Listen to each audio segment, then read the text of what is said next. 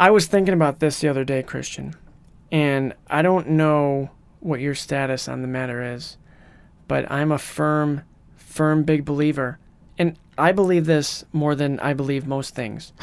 And most things I don't believe, but this is a big one for me. But you believe in this. And I believe in this one value. There's one value above all other values. Mm-hmm. And if you don't believe this value, then your quality of life will go down. It's going to go downtown Charlie Brown. And for whatever reason, for any reason at all, always remember this one. Actually, are you recording? Yeah. You recording? Okay, shoot. You know what? We got Hunger Games, Catching Fire, Mockingjay Part 1, Mockingjay Part 2. All of this and more on this edition of Sequel Men, the podcast. Coming at you, not live from Panem. Two men talk about the films you care about. Or don't. It's the Sequel Men podcast, and it starts right now. All right, listeners, welcome back to another new episode of Sequel Men, the podcast. My name is Christian Bring It All, and with me is... Spencer, hi, how are you? Good? Good. And Spencer, we have another special guest with us today, don't we? We do, and he's in my ear, and he's in your ear. Absolutely. I'll let you do the honors. Me I'll let you or do him? the honors. Oh, no, you, Christian. Okay. I'll let you do All right. the honors. We have James Stevens joining us from Florida. James, are you there? Yeah, I am. Awesome. Now, Awesome. James, for those of you that don't know, he's going to tell you about himself a little bit, but I will preface it by saying that you're not going to want to miss this episode. This person, James, JS, as we call him in the biz, we've never called him that, I've never called him that, is one of the, if not the biggest, Hunger Games fanatics that I've ever met, or that anybody has probably ever met, books and movies. So I'm going to go ahead and just hand it over to him. And why don't you tell us just how your fandom and just who you are? Well, my name is James Stevens. Like I said, or like you guys said, actually, I'm originally from Michigan, but now I'm living down here in Florida. I work for the Walt Disney Company, which is pretty fun. I got into the Hunger Games when the first film actually came out. I was in college up at Northern Michigan University. Go Cats. And one of my friends actually got me into it. She really wanted me to read the books, but they weren't in access at the time. Like, every single copy was checked out. You would go to Target, Walmart, all of them were just sold out. So we decided to actually go watch The Hunger Games at the movie theater on opening day. But as you guys well know, the UP is not always friendly, especially with the weather. And considering this was, March 23rd, I believe, we have snowstorms in Marquette. And we were snowed in, to say the very least. Thanks, Freaking President. Snow is always ruining shit. Yep, it sure is. And so instead, they canceled like all the movie premieres and stuff. But I was like, well, I still want to get out. So we ended up going to Target, and they had all 3 copies of the books available. Wow. So I picked each of the copies up and took them home. And I read all 3 probably within the span of 2 days. Wow. So yeah. Wow. That's big fan. I like that. And I wish I had that reading. Yeah. And in case people are confused, he did say 3 books, and I would hope people would know that there's 3 books, 4 movies, because they decided they needed more money. But before we go any further, I forgot my little bit. Christian introduced us, but we are the Sequel Men, and what we do here is talk about film franchises, and we rank them at the end. Right now, we're in the wrap-up episode, so we got some fun stuff. And we're going to reveal our Fin score, which is our final important necessary score. We have end of the year awards, and we're just going to do a recap of all of them and just talk.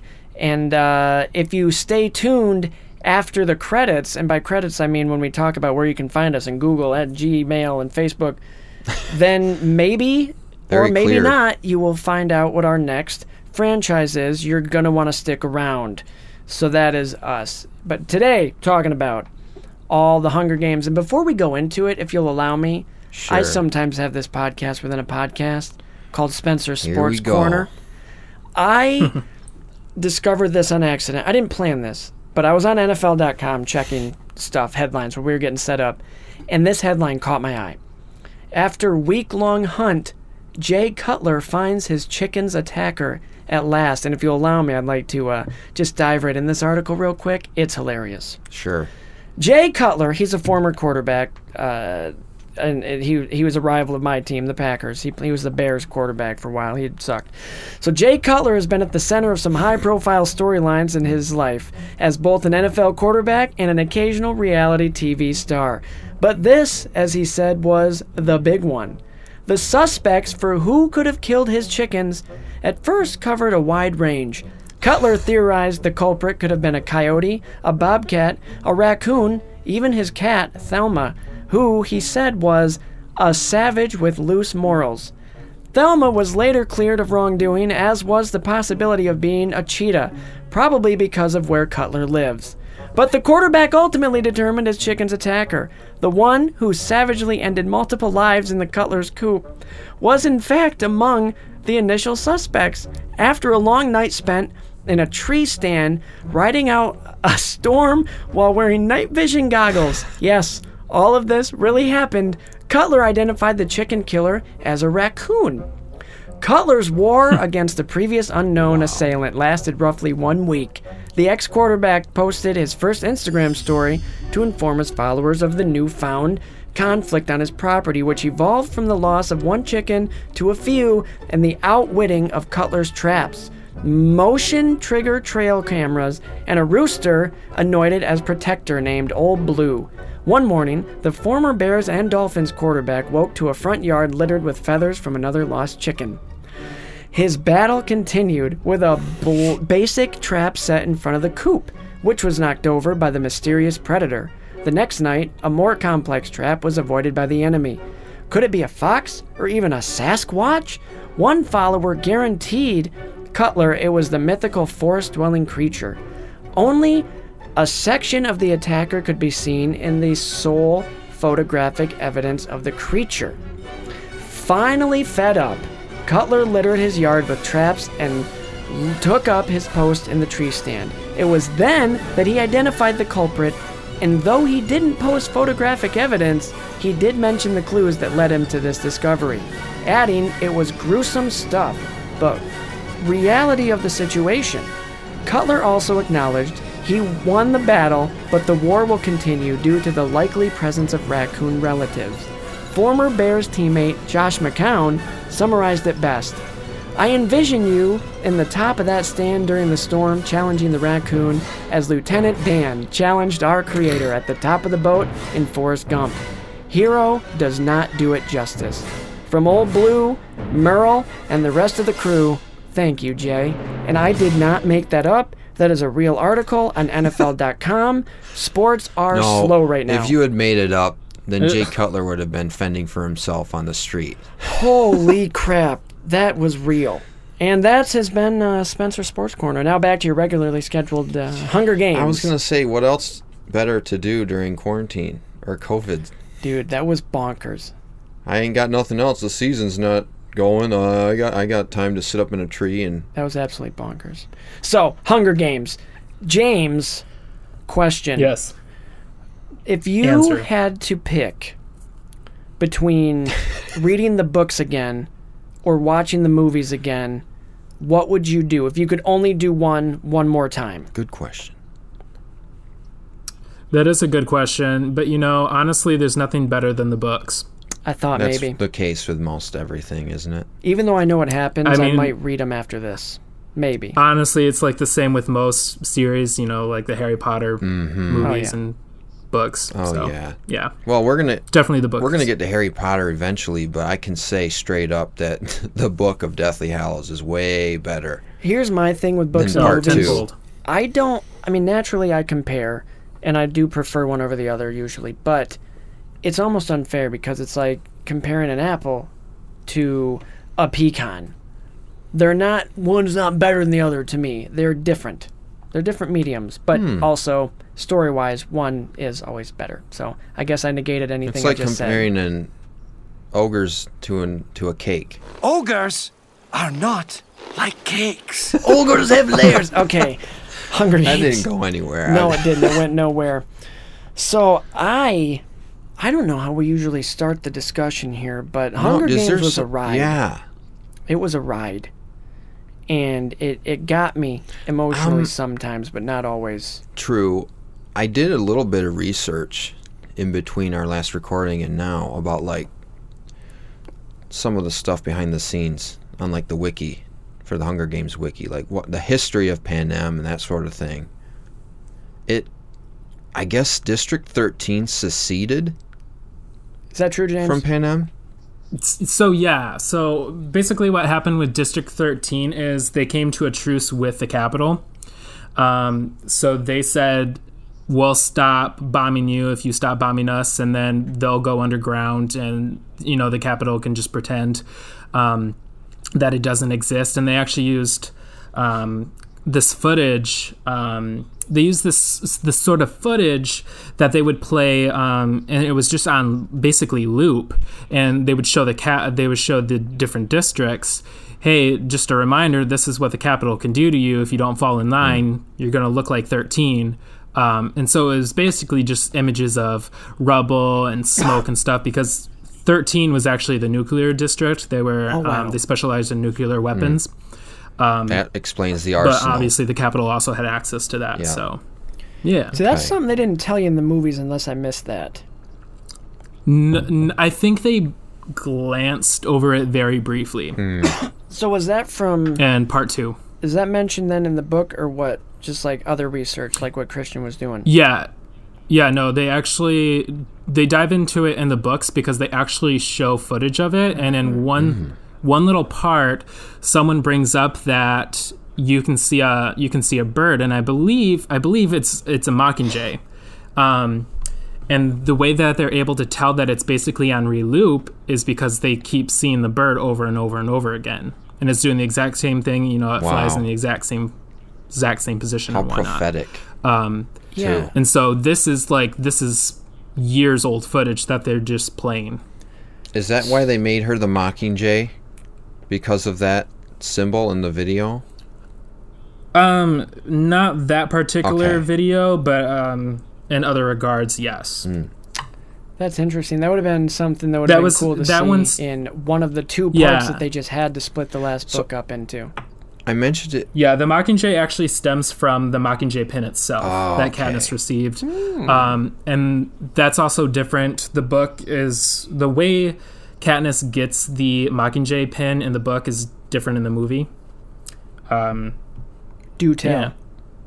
So in the movie, in The Hunger Games, the original, Katniss goes into... what is it called? That like flea market? Basically the wet market. Yeah.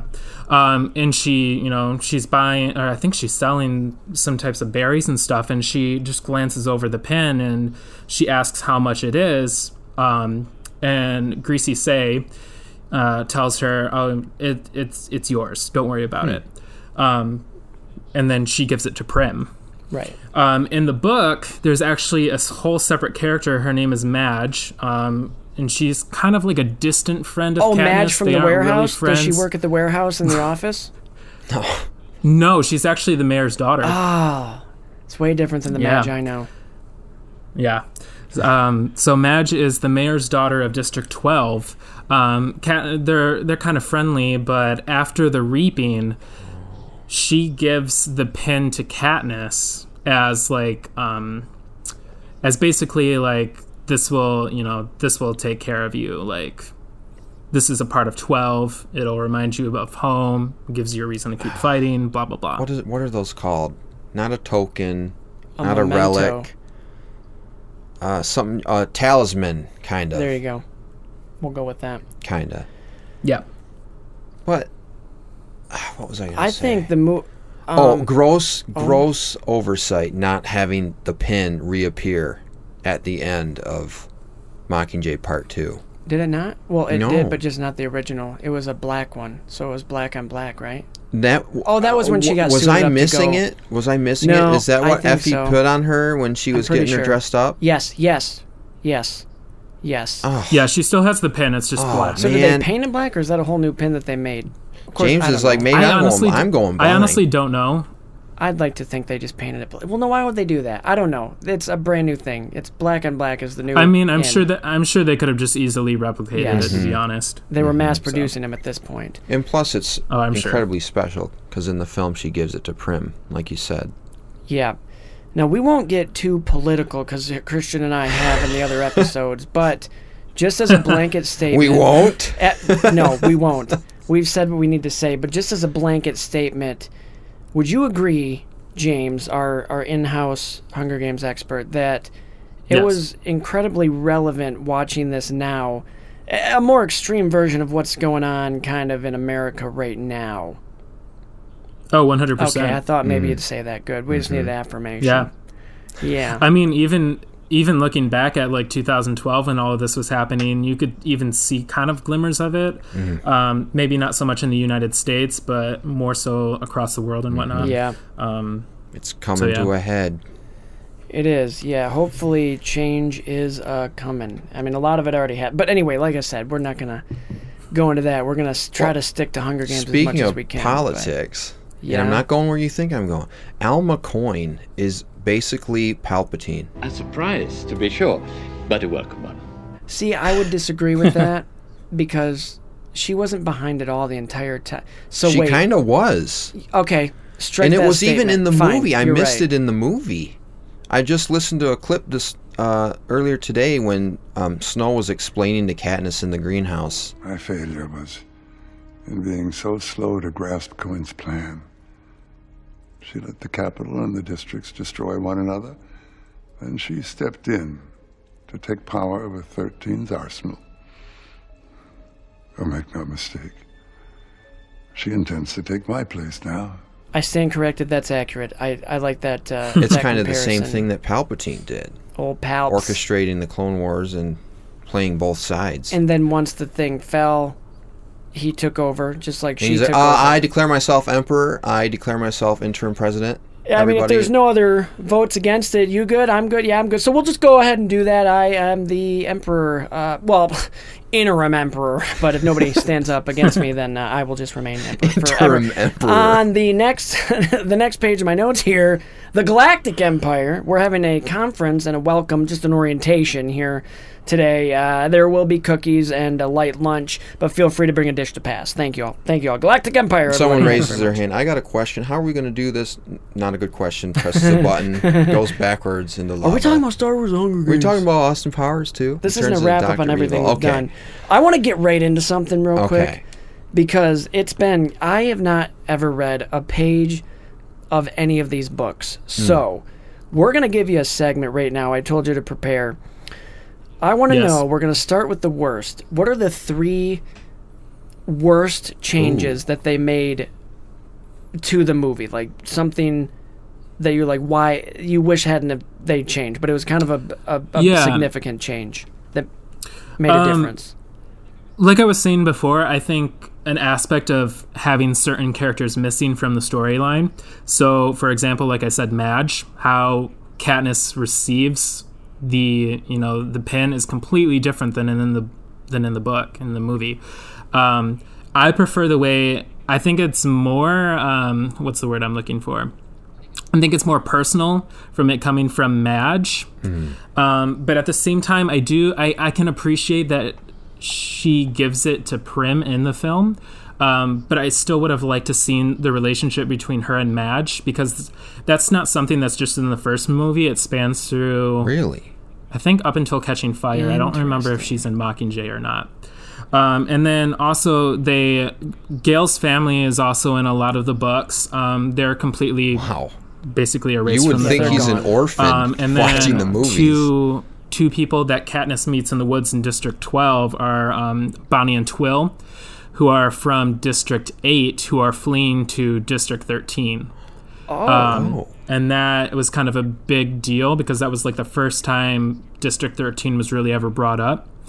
So yeah, that was one of the things. I don't know if you want me to continue or not. Yeah, go right. So that was your number 3. Just keep going down your list. This one's you because we don't know the books. I would say my second one was, honestly, I felt like And for good reason, when you think of it realistically. I thought that the films overall were just a little too PG. Because in the book, they're a lot more graphic. Mm-hmm. And I understand it's children killing children, but at the same time, I mean, you see the video games that are put out. Good point. It's the brutal reality of the situation. Yeah. So overall, I just thought it was a little too PG. I think that they could have pushed an R rating, to be completely honest.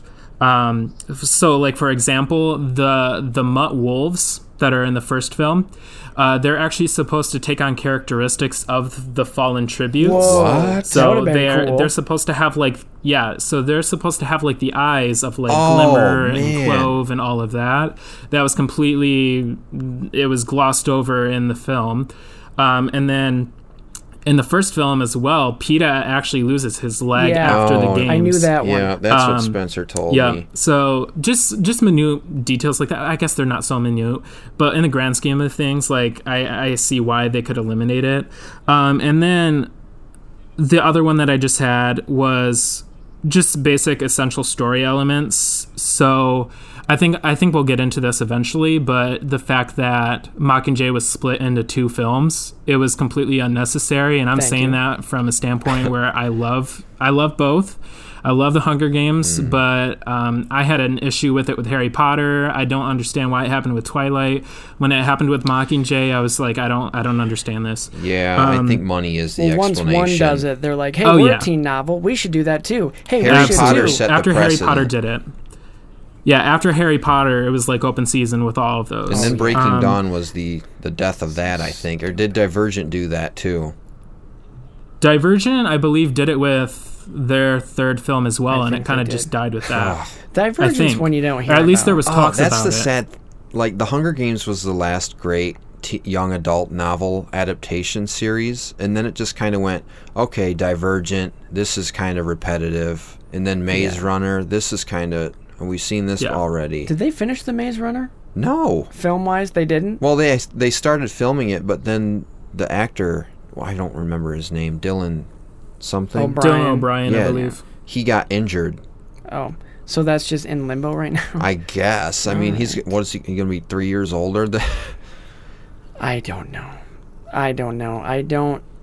But that's all. The big thing that I wish, from what you just said, was... I wish Pete had lost his leg. That's like a big... As if he wasn't already a burden. Does it that impact the rest of the story? Right, well, I guess, does it? Like, is that a thing, or it's just, he did, and then you just kind of remember? In the grand scheme of things, no, but I mean, it adds to kind of like what you said, his... I don't know, everyone just kind of looks down at him like he's, pathetic and useless. But I mean, in the film, in the books, they don't really use the amputation as so much a crutch against PETA. So, well, Spencer would have had a field day with that in the movie. Well, it would have made sense why he was so much of a burden. A liability, I think you said in the last one. He is a liability, and I know James from our past. Well, from when Hunger Games was like big deal, just coming out. You were posting a lot. Josh Hutcherson is. You're a big fan of his. Oh, I've had a thing for Josh Hutcherson for such a long time. I mean, we're basically the exact same age. And I've grown up watching all of his films, and I've been a huge fan. I've met him a few times. Really great guy. Okay. And Spencer has to eat, so we'll get back to this in a second. I'm on a special meal plan, so I have to eat in 2.5-hour increments. So I'm going to run upstairs real quick. I'll be back. You going to make a shake? Yeah, but I'm not going to use the blender. Okay. I'm just going to... Actually, I might. I don't care. I'm gonna use the blender, but you talk amongst yourself. The brain blender. You'll still be in my ear, so don't talk bad about me because. A few moments later. I went to the premiere. 12 seconds later. The Mockingjay Part 2 premiere in Los Angeles. You should have seen me. Oh, are you serious? Yeah, it was a disaster. Oh, is that where you met some of the actors, or Josh Hutcherson, or? I met Josh a few years prior. At a charity basketball event, but then that's where I met the rest of the cast. Most of them, not all of them. Okay. How was that like? But it was cool. Josh remembered me, which was about died there. That's awesome. Jennifer was really nice. Liam was nice. The one that surprised me the most was actually Elizabeth Banks. Really? She was not into it at all. She did not want to be around the fans. Really? She could care less. Yeah, she didn't care. Oh my god, who's the other one? Evan Ross, who plays Masala, the guy with like the weird nose piercings and stuff in the film. Mm-hmm. He didn't care either. And he's one of the camera crew, right? Yeah. Okay. He's the one, the meat grinder part where basically those spinning wheels of like steel come out of the ground. He's the one who gets incinerated by that like blast that comes from the ceiling. Okay. That was him. Okay. See, I didn't even know. Yeah. Most people don't know who he is. I think he's related to someone famous. I have it right here. Who's he related to? I want to say maybe Diana Ross. Really? Yeah, he's the son of Diana Ross. Oh, it's kind of interesting. Is he in anything else? I have Wiki up here. He was in 90210, Supremacy, 96 Minutes, Pride, ATL. I haven't seen any of those. Okay. But that's super cool. You were able to go to the premiere. I would have loved to go to the Star Wars premiere. That was during our senior year. Really? So that would have been back in November. Okay. Yeah. That's really cool. And you sat in the same theater with everybody watching the premiere? Yeah, after the premiere I literally ran into Woody Harrelson. I didn't even recognize it was him. I honestly don't remember what I was doing. I think I was just walking and not paying attention. I was probably looking for Josh or something. And I literally ran into him and he turned around and I'm like, "I'm so sorry, Woody." And he's like, "Oh man, it's all right." Just walked off. He was so stoned. Awesome, man. It was so funny. Oh. But the one I really wanted to meet was Stanley Tucci, and he of course wasn't there. Oh. Was he shooting something else? Sad. I don't know what he was doing at the time. I wonder if that's when Transformers 4 and 5 were being made. Yeah. If that's what he was off doing. I don't think he was there. I'm pretty sure Julianne Moore wasn't there. She was another one I really wanted to meet. But I met Natalie Dormer, which was really cool because I'm a big Tudors and Game of Thrones fan, so that was really cool. I think she's in Mass Effect Andromeda. I think that's the only thing I know her from. Because, of course, I haven't seen Game of Thrones. Oh, she plays one of my favorite characters in Game of Thrones. Nice. I like her haircut in Mockingjay. Yeah. She actually buzzed it, too, I believe. Was she at the premiere like that, or...? No, it had grown back by then because they filmed both part 1 and 2 at the same time. Mm-hmm. So they filmed that, back in, 2014? Yeah. It was all back to back. It was one huge shoot. Oh, right. Okay. But yeah, so they signed my copy of Mockingjay, and I still have it. That is just really cool. Really cool. Like the whole cast? The majority of the cast. I have the big three: Jennifer, Josh, and Liam. They're on the cover, and then when you open up the book, I had the rest of the cast sign there, and I definitely know I got Sam. I got Willow, who plays Prim. Very cool. I'm pretty sure I got Donald Sutherland, but I honestly don't remember. Okay. Now I got Suzanne Collins. I got the director. Oh, nice. Yeah. Were you amongst all the other fans in the red carpet line, or did you have VIP access or something like that? So I went with my friend Leah, and we didn't have tickets for the red carpet. So if you wanted to go to the red carpet, you were supposed to have tickets, but we didn't have tickets. So we got to downtown LA, right across from the Staples Center. Oh. We got there probably at 7, 8 o'clock in the morning. Mind you, the premiere it probably didn't start until around 5. Right. So I was just like, I don't even care if we don't get in to see the movie or if we're in anything. I just want to be a part of it because this is the end of the Hunger Games. I just want to be a part of it. Mm-hmm. So I didn't care. And so we stood around and they had us like move from area to area. No one was telling us what was going on. And eventually they made up like a line of people who were. Spencer, you're back. Mm-hmm. Welcome back. He's telling a story. Okay, I'm in. This is an awesome story. Okay. So they had a line of people who had tickets for the premiere and people who didn't have tickets for the premiere. And so they brought everyone who had the tickets forward, and then what they did was they gave them a wristband. And so if you had the wristband, you were the first people allowed to go into like the red carpet area. And then eventually they were just like, fuck it, we have enough room, so y'all can go in there. So I don't know, probably 100 people were led into the red carpet, but it was like at the entryway, kind of where the Staples Center is. So they had bleachers there, and so all of those people got stuck in bleachers. And then they cut me and my friend off right after that, or right before that. Okay.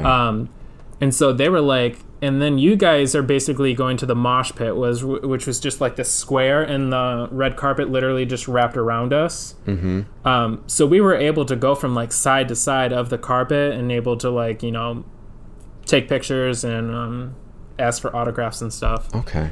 And that's how you got your book signed? Which was honestly better, because if you were stuck in the bleachers, you wouldn't have gotten the autographs, and that's what I cared most about. I could care less about a selfie. I was just like, right. I just want an autograph. I'm sorry. That's a collector's item now. Yeah. That's really cool. People had told me before that Jennifer Lawrence was kind of, you know, meh about fans. She couldn't be any nicer. You know, she just came off her Oscar win, I think the year before, and I said congratulations. I remember saying congratulations to her about that, and she said, "Oh, thank you so much. I appreciate it."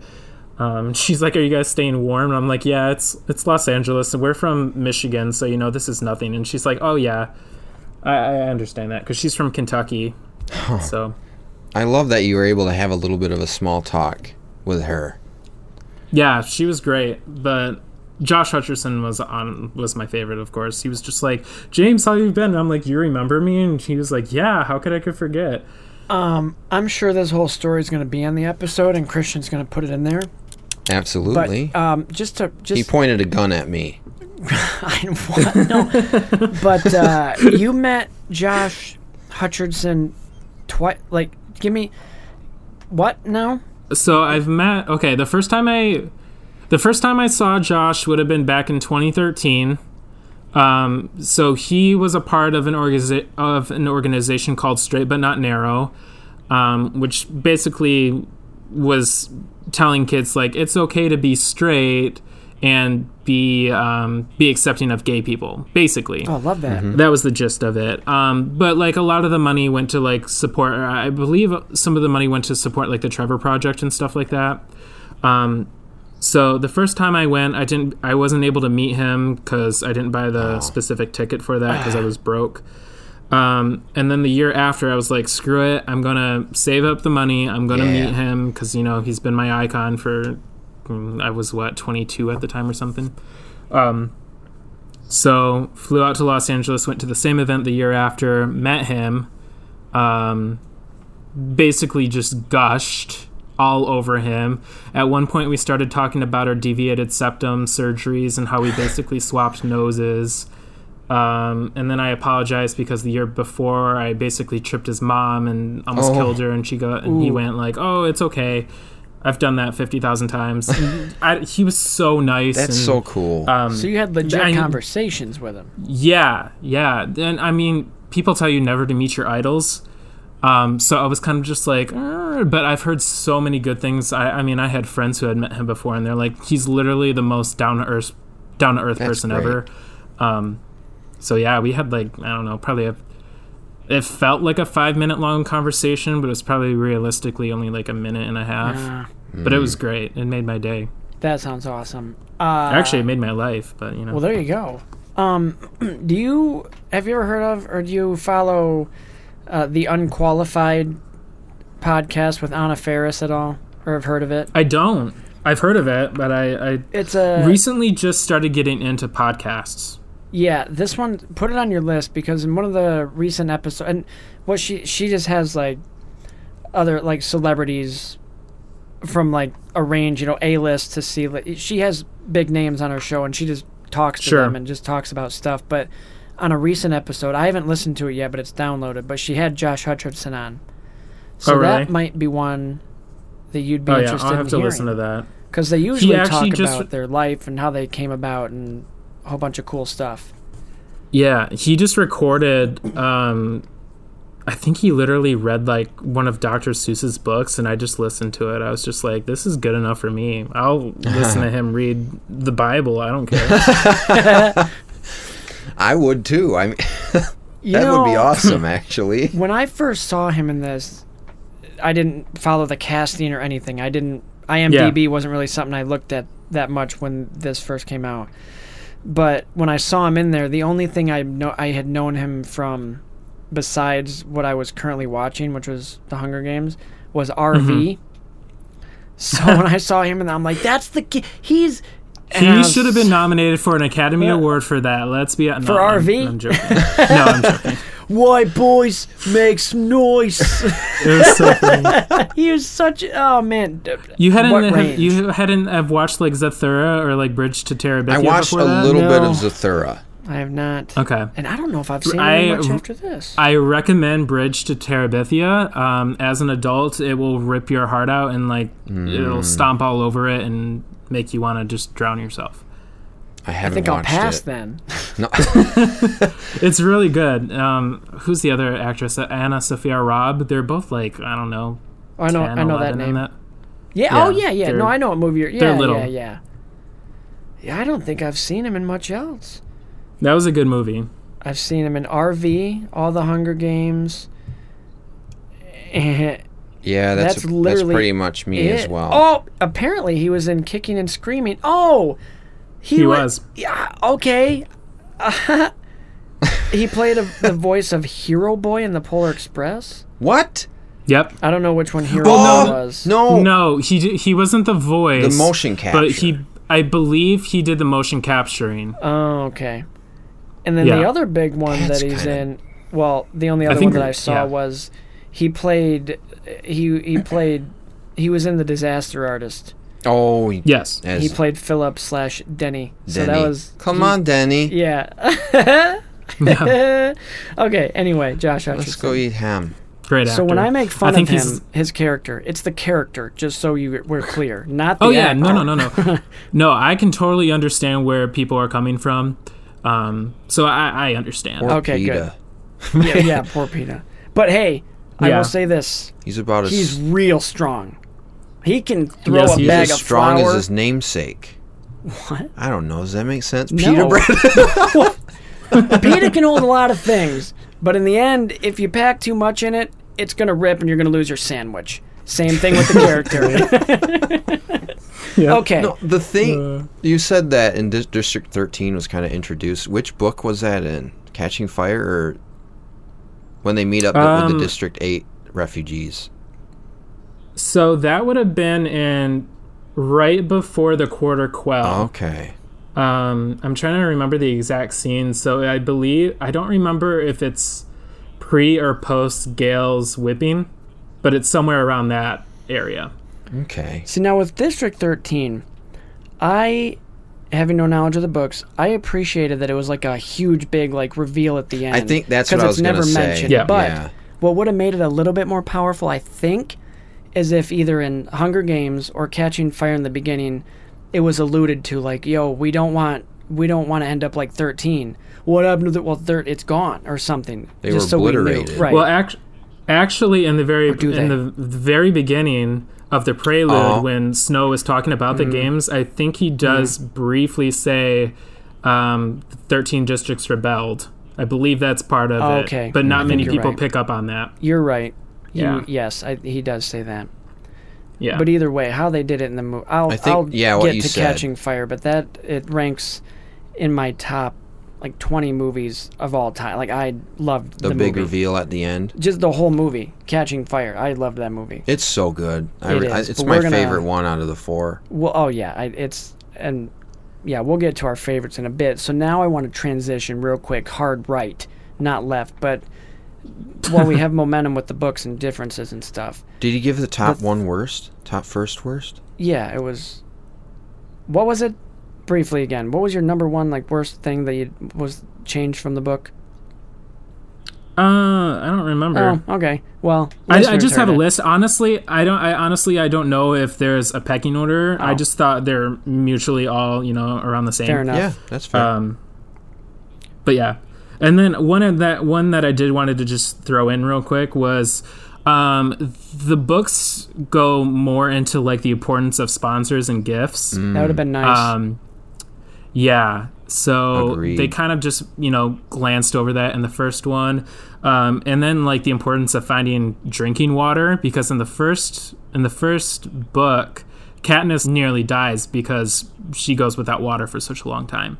But in the film, it's she falls down this hill and there's a stream of water. How convenient. Yeah. Plot armor. So, yeah. So, I mean, it's necessary in film to do that stuff. Sometimes nobody wants to watch Katniss, hike around the woods for 5 hours looking for water. Right. But still. And that's the challenge that screenwriters. And you're watching Discovery Channel. Right. Man, you're watching Woman vs. Wild here. But yep. The thing that people got to remember, before they just really rip a movie apart it's different than the book. The book did this is you got to translate it in a way that makes sense. You're not going to have every little detail from the book because it won't translate well. So that's the one thing I'm lenient with when a movie's based on a book in general. But some stuff is unforgivable. Some stuff is egregious, like the ending of Deathly Hallows Part 2. Okay. Don't even get me started with Harry Potter. We won't. I have fefeelings about that. Overall, I honestly do think that the Hunger Games series were very faithful to all 3 books. That's good. Overall, they were very faithful. So I as a fan, I appreciate that. Okay, good. So speaking of that, I'm not going to open Pandora's box anymore. Don't. So 3 of the best changes then, where you're watching the movie, you're going, okay. That's a good change from the book. That makes sense. Sure. I'm glad they did that. That was a good call. Yeah, so I think my favorite is basically you get to see Snow's perspective and you get to see some of the behind scenes of the games. In the book, it's all from Katniss's perspective. Right. You don't know anything about Seneca Crane. You don't understand why he's doing the things he's doing. You barely see President Snow.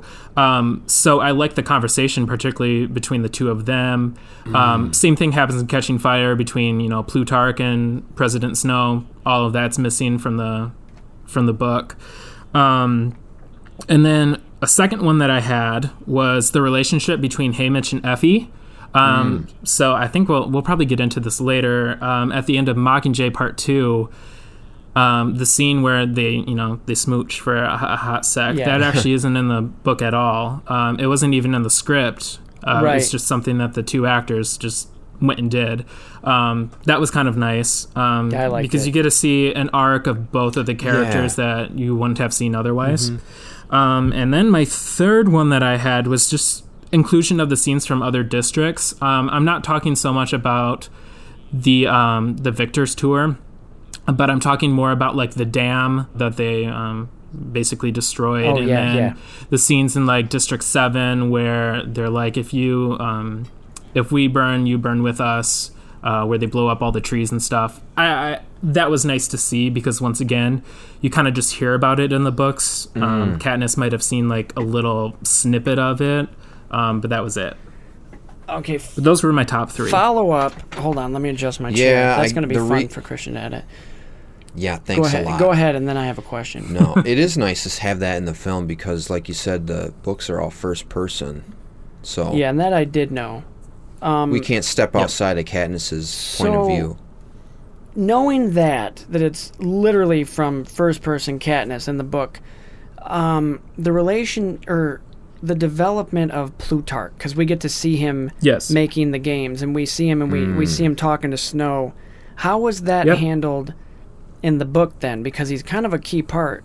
Is it we meet him when Katniss meets him, and then nothing, and then all of a sudden, oh, here he is in the end, and he's a very good guy. mysterious figure in Catching Fire. Yeah. Yeah, so in the book, she meets him the same way that she meets him in the film. Right. So, you know, they're at the president's mansion, and they have a little discussion there.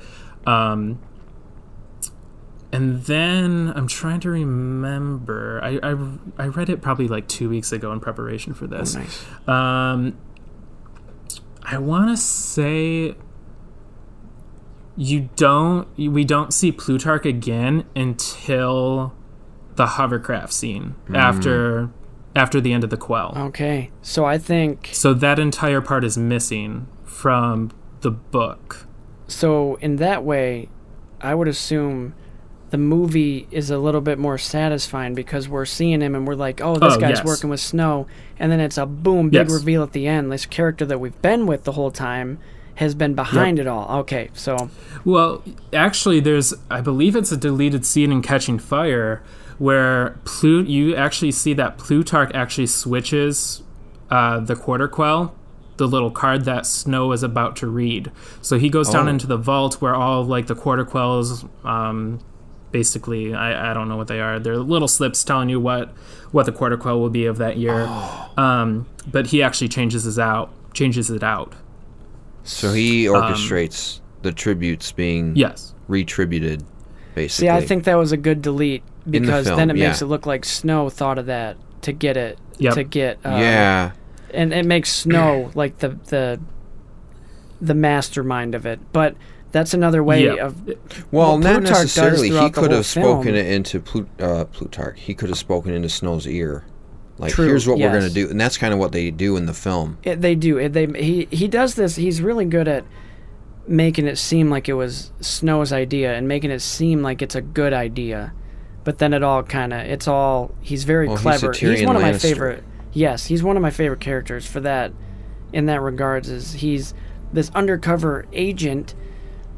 but he's real clever about it, just being convincing to Snow and giving him these ideas that are all part of his plan, but it makes it look like it's Snow's plan and it's bad. You get what I'm saying, but his Can character... you run that by me again? No, I don't want to. I really like the scenes they added in the first film with the between Seneca and Snow, because I didn't know those weren't in the novel. I didn't know Gary Ross actually wrote those in. And they're really well-written scenes, too. Interesting. And like I said before, that was one of my personal favorite things. Okay, cool. Yeah, good. Because that's completely omitted from the... Yeah, that's completely... That entire conversation is omitted in the film or in the book. Just the way he says it makes so much sense. Mm-hmm. Like his whole hope and fear spiel.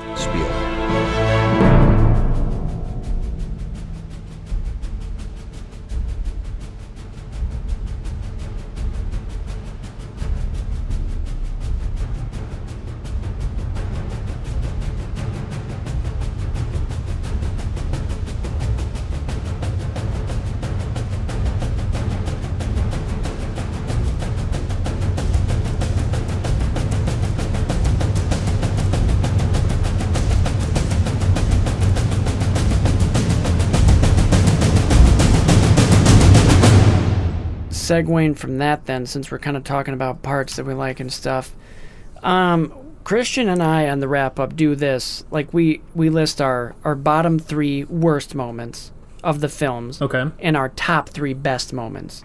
So we're going to do that. We're going to let you have an input there. We'll go first. Sure. And then you can think of some, because I didn't tell you to have that prepared. I just had you do the book thing. But I know, sorry. So this is good. Moments just from the movie. So we're going to start with worst first, and these are going to spring other conversations. I'm going to let you go first. So bottom 3 worst moments. These are moments I didn't care for. Number 3, and I get why it happened. I just didn't like it because I kind of liked this character throughout. But just the whole Caesar going dark. I didn't like that. It made me uncomfortable.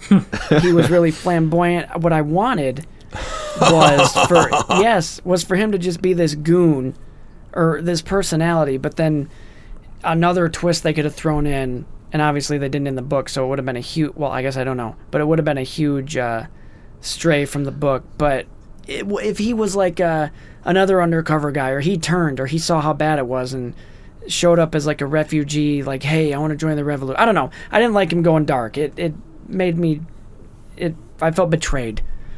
So number 2 worst moment, this one's nitpicky, but I had to, because I had to have a PETA moment in here, and it's just something that doesn't make sense to me logistically, is when PETA somehow, without a mirror and without paints a perfect camo body for himself in the arena. I don't know where he got the paint.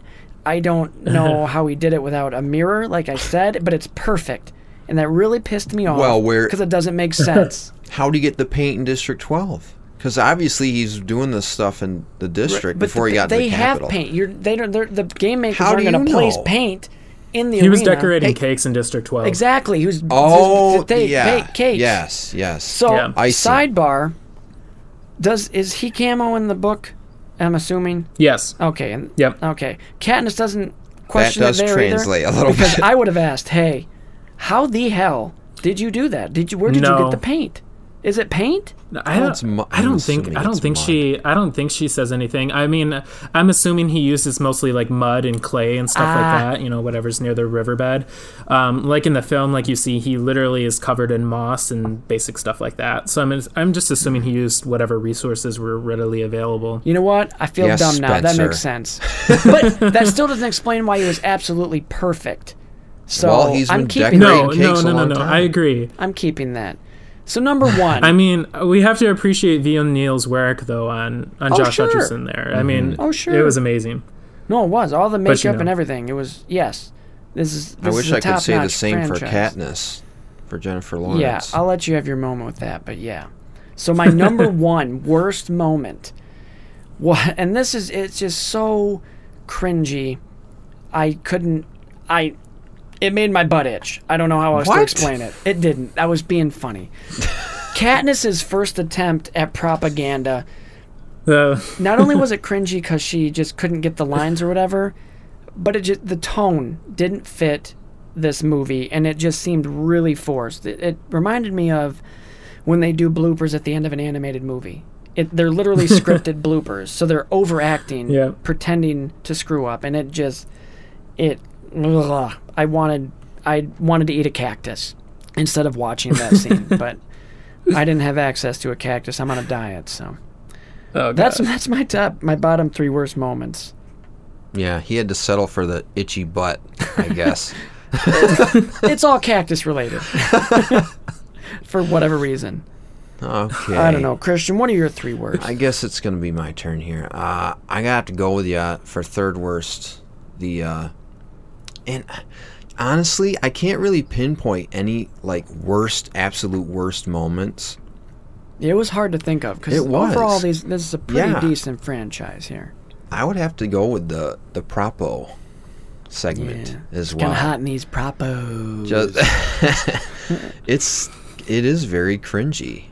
Yeah. And it's funny because it's an actress, Jennifer Lawrence, acting poorly on purpose. Yeah. I think that plays to her acting ability. She's such a good actress. Oh, yeah. That's true, that she can't that is do true, though. Bad acting. Yeah. And when she does, it's bad acting. Wait, so is she good or is she bad? Or is she good at being bad? Or is she bad at being bad? Or is she bad at being good at being bad? All of them at once, I suppose. Or this is a paradox. You're confusing me. We're gonna go ahead and stray away from that. Give me your number 2. Okay. Number 2, I'm gonna have to go with Did you not write these down? I did write them down. But they're kind of hard. That's what she said. Go ahead. Okay. Gale. Just in general? I'm sorry. The whole Gale sob story thing from Mockingjay Part 1. Thank you. It seemed so... It's... Like I said, it seemed like he was trying to steal Katniss's thunder. And with Cressida, is that her name? Is that correct? What's the director chick's name? Cressida. We're close. Cressida. I knew it started with a C, though. She's like, keep the camera on Gale. I was like, oh, crap. Gale's going to try and overstep his bounds here. And then he goes on the sob story about, I could have saved the children. I could have carried so many children on my back. And this raises the question, is Liam Hemsworth, not Thor, is he a good actor that's so good that he can't play bad? Because that seemed really cringy too.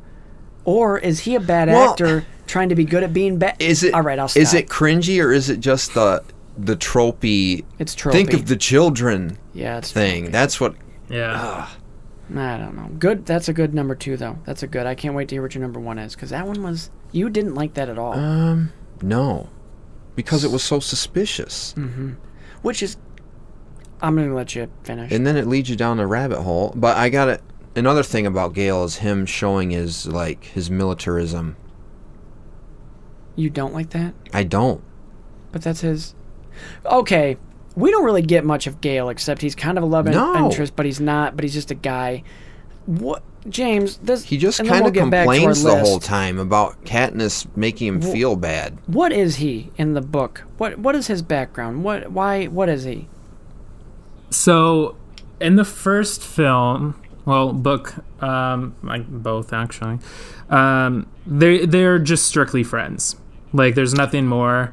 Once the whole Hunger Games thing goes into effect and she comes back, it becomes more of like a flirtatious kind of friendly. Like, they don't really know how one feels about one another, but Gale is obviously very jealous of Peeta. Don't know why. And obviously has something for Katniss, but he doesn't want to man up and do anything about it. And then it transitions more into like, oh, I love Katniss. It's more subtle than that. They go right off the bat with that in the first movie, don't they? Yeah. Yeah, I don't know what idea I like better, but I know that he's just kind of there. I mean, he's important, but not really, kind of. Listen, I am not a fan of Gale. Well, I'm sorry. And what you he don't did. Have to be. Yeah, what he did. Is that your number 1? Just kidding. Go with your number 1. Number 1, I'm going to go with the coin. I'm president now. I appoint myself president. And you know what? We're going to have a symbolic Hunger Games for payback. I can dig that. And that kind of ties in with the whole theme of the revenge arc. Just not even with her and Gale. And it made me think of, what does Aunt May say in Spider-Man 3? It's like a poison. It can take you over. Before you know it, turn us into something ugly. Well, the thing is, and that's kind of what revenge is. What caused Gale to be involved in what happened to Prim, because that was his plan all along. Like earlier in the movie, he's like, "Oh, we're going to lure him here, and then we're going to bomb him. Then we're going to have a second bomb." It's like we talked about. That's literally what happened again. Yeah. But yeah, coin, just her. It's just, that's the last thing you want to do. Like let's just keep going. Let's just keep the cycle going, you know. Well, that's how this. And that's basically keeps happening, and it's never changes because Well, actually, what if we just to get revenge, and then they So did that spark any? If I were sitting at that table, I would have been like, "Are you kidding me?" Well, yeah. I mean, Peeta kind of was. He's like, "Nah, dog," but Katniss had her own that worked out, which was a cool moment, I think. But off the top of your head, then, James. Yes. Strictly from the films, what were 3 moments that you were just like, ugh, didn't work for you? Are we speaking in regards to just Mockingjay, or the entire series? The entire series. All 4 of them. The entire series. These are our overall worst moments. Honestly, like I said before, my number 1 is Mockingjay being split into 2. Fair enough. It just wasn't needed. I felt the first one dragged, and I felt even the second one it dragged for quite a bit until they got to the Capitol, and then it's like, okay, here we go. Well, then it happened so fast. That was, and I mean that was also the book, to be completely honest.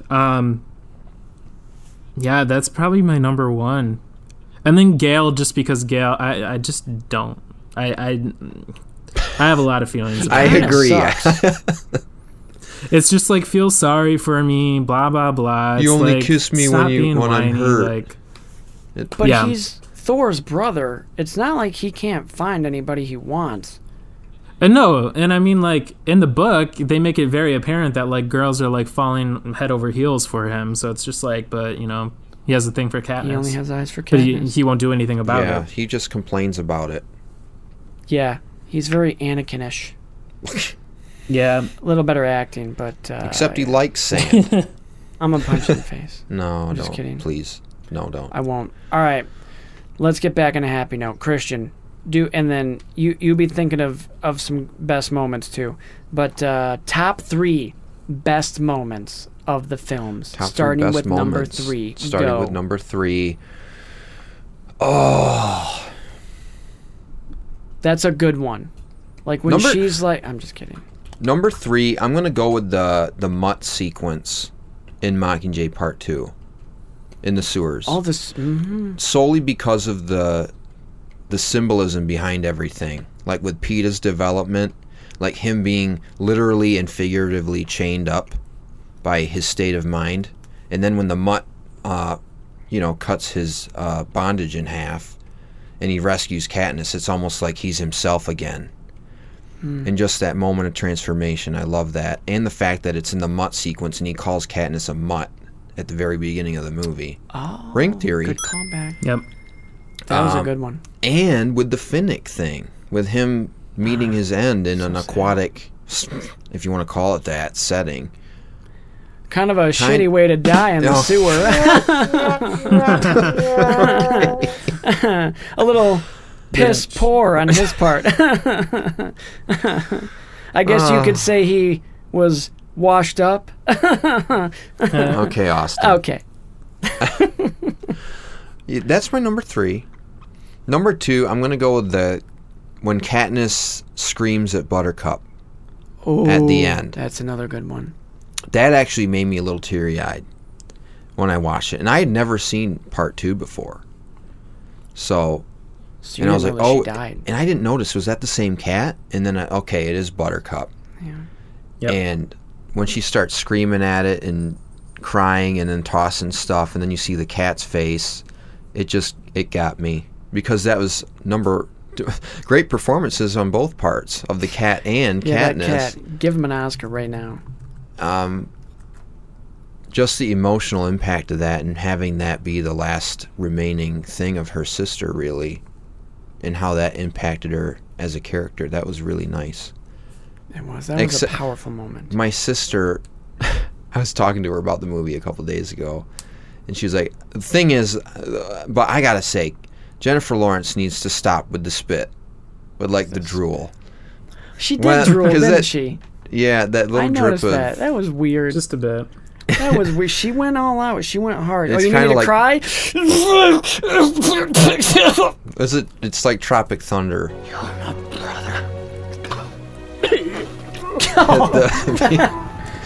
brother. My brother. But yeah, this scene is so good. Yes, it is. Really impactful. It is impactful. You're impactful. And number 1, this impacted me, I believe, the first time I saw the film. I'm going to pause you real quick before you explain. I mean, just real quick. This is the first time, I think, in any of these wrap-up episodes where our bests, none of them are the same. Good. I have all different best ones. So, okay, continue. We had no collusion. Right. Like someone else in a certain country. But anyway. Nice. Number 1. Kind of rushing into that one, aren't you? Okay, I'm done. Oh, boy. Number 1, Rue's farewell and the District 11 uprising. That got me. The music is a big part of that, because that's the first time you hear that beautiful piece of score from James Newton Howard.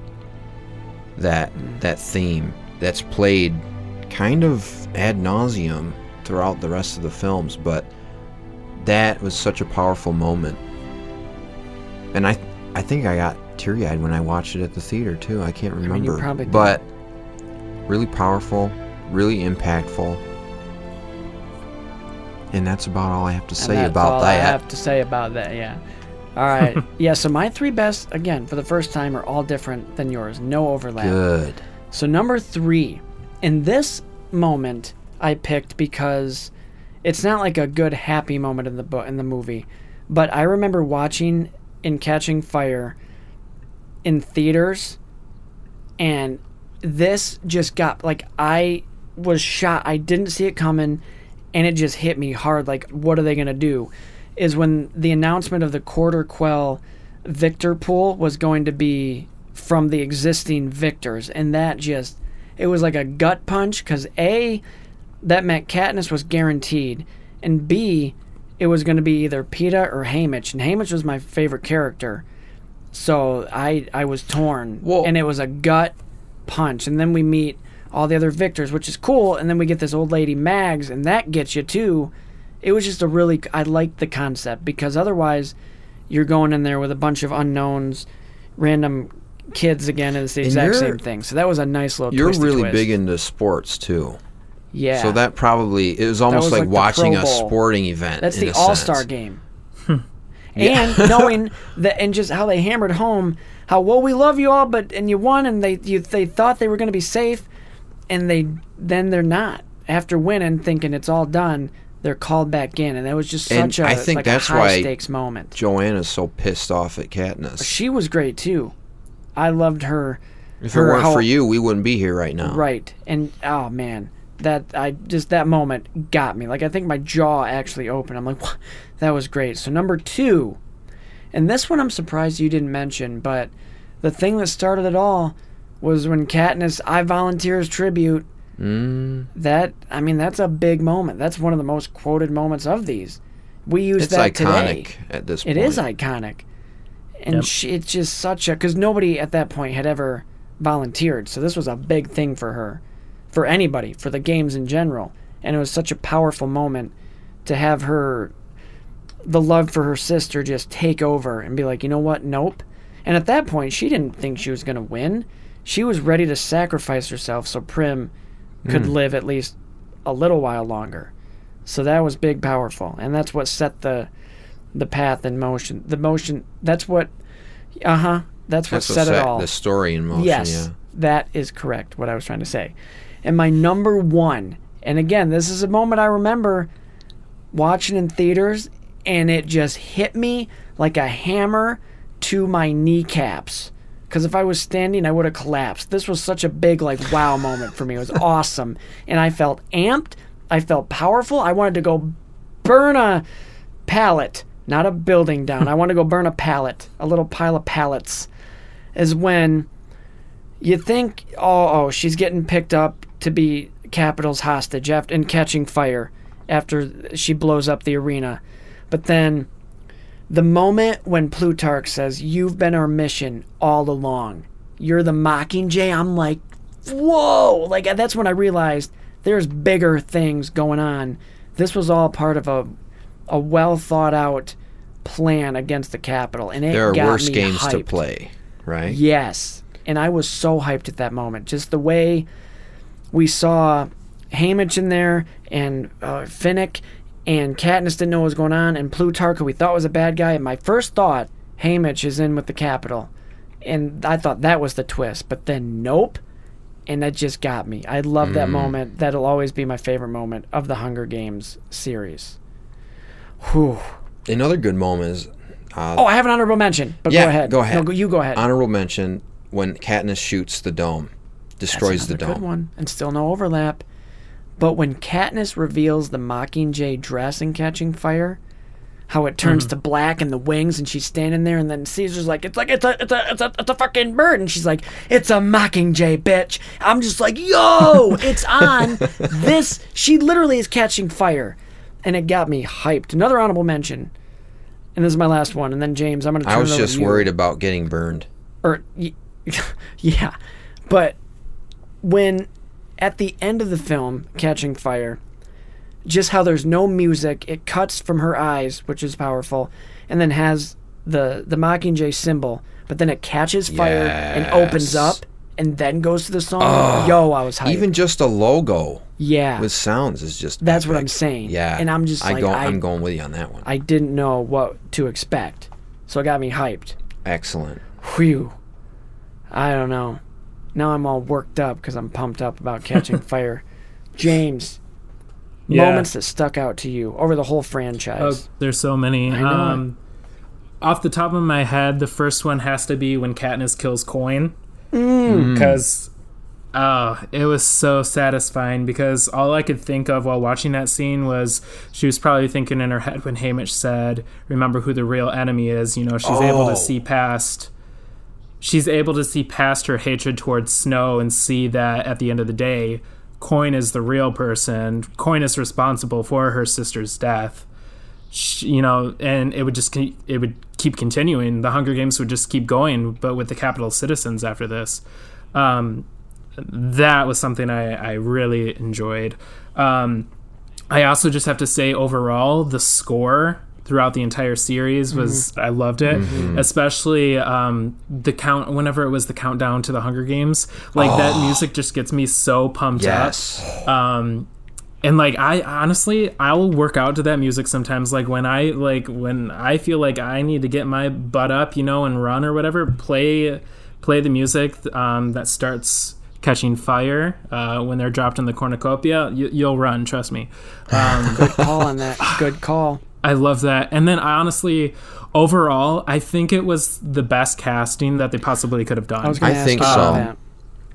The casting was great. I remember, you know, before it was even a film, I just remember hearing about who's going to be Katniss, who's going to play Peeta, who's going to play Gale. And then when it was announced, so many people were upset, you know, that Josh and Liam were cast. Jennifer Lawrence at the time wasn't so much a huge deal. I mean, she just came off her Oscar nomination for Winter's Bone, but past that, she was like, who's that? But the casting was brilliant. I agree. I would agree. Those are my top And things. a follow-up to that. Haymitch, perfect. Was there anybody that when you found out the casting, your initial response was, I don't know about that, but then you were proved wrong? Yeah, so Sam Claflin as Finnick Odair. Okay. Because the only impression I had of him at the time was when he was in Pirates of the Caribbean, Stranger Tide or whatever. He was in that. He wasn't, yeah. I completely forgot. That was my first impression of him, and I was just like, because in the book, he's supposed to be like godlike, and Sam Claflin, he's attractive, but he's not the most attractive guy in the entire world. So that was another big casting thing that was going on. But other than that, I can't think of anyone else, to be completely honest. Everyone else I was pleased with. I can't think of anyone else either who was miscast. See, and I didn't follow it close enough to be like, when they revealed, he's playing her, she's playing. I saw that Woody Harrelson was in it, and I'm like, all right, I'll give these films a try. Yeah, after the success of the Hunger Games, the build-up to Catching Fire and who was going to be cast as the other tributes were a huge thing. So, like, Jenna Malone as, you know, Joanna Mason, Finnick, great. Beatty, all of those were just like, who's gonna do it? Beatty, again, Jeffrey Wright is another guy. I haven't seen him in a lot of things, but what I have seen him in, I've loved him in everything, specifically Catching Fire. I don't think I've seen him in anything else but this, to be completely honest. For a while, I was in that same Casino boat. Royale. He is, and I think he's in the other ones, too. Yeah. But he's in the James Bond universe. But sidebar for him, you know, he was cast in The Batman, the Robert Pattinson Batman, as Commissioner Gordon. Oh. So I'm real excited to see him. That's going to be cool. Uh-huh. And I just got to say, Stanley Tucci is one of my all-time favorite actors. Oh, yes. So when I saw that he was going to be Caesar, right there and then, that was perfect casting. And I was just like, yes, they nailed it on the head right there. Yes. He is such a versatile talent. He's amazing. And again, I haven't seen him in a ton, but enough to know he can do anything.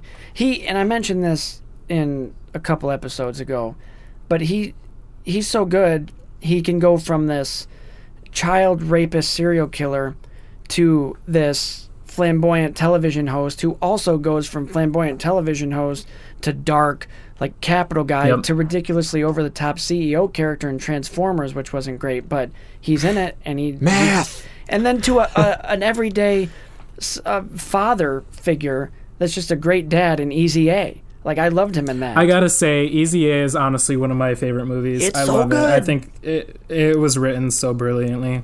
Christian hasn't seen it. I haven't seen it yet. Oh, Christian, you gotta watch it. It's so funny. Is it on Netflix or anything? It might be on YouTube TV. Is it on Netflix or anything? I don't think it's on Netflix, but you can find it on iTunes. True. Yeah, buy it. True. It'll be worth it. It's usually like $5 on iTunes. So good. $15. I'll have to watch it now. In that I got movie, 2 people telling me. Those parents, Stanley Tucci's character specifically, is who I want to be as a father. Their parent goals. Dude, they really Yeah, are. no, their parent goals. Like the scene, again, we go off on sidebars, but just the scene in the kitchen, just how and then how they handle her getting in trouble, just kind of, okay, well, we trust you. But when their adopted son is just like, oh, that was so funny. Well, I was adopted, and he's just like, what? What? Who told you? I love that scene. Yeah. And then just how comfortable he is as a dad to go, so where are you from originally? He's this little black kid. It's just hilarious. I love it. Anyway, Stanley I know he's in Tucci, The Terminal. Everybody. Never seen that one. So you got to see The Terminal then. Fine. Tom Hanks and Stanley Tucci. You can't go wrong. Fine. And Steven Spielberg directed it. Good. And a John Williams score. Good.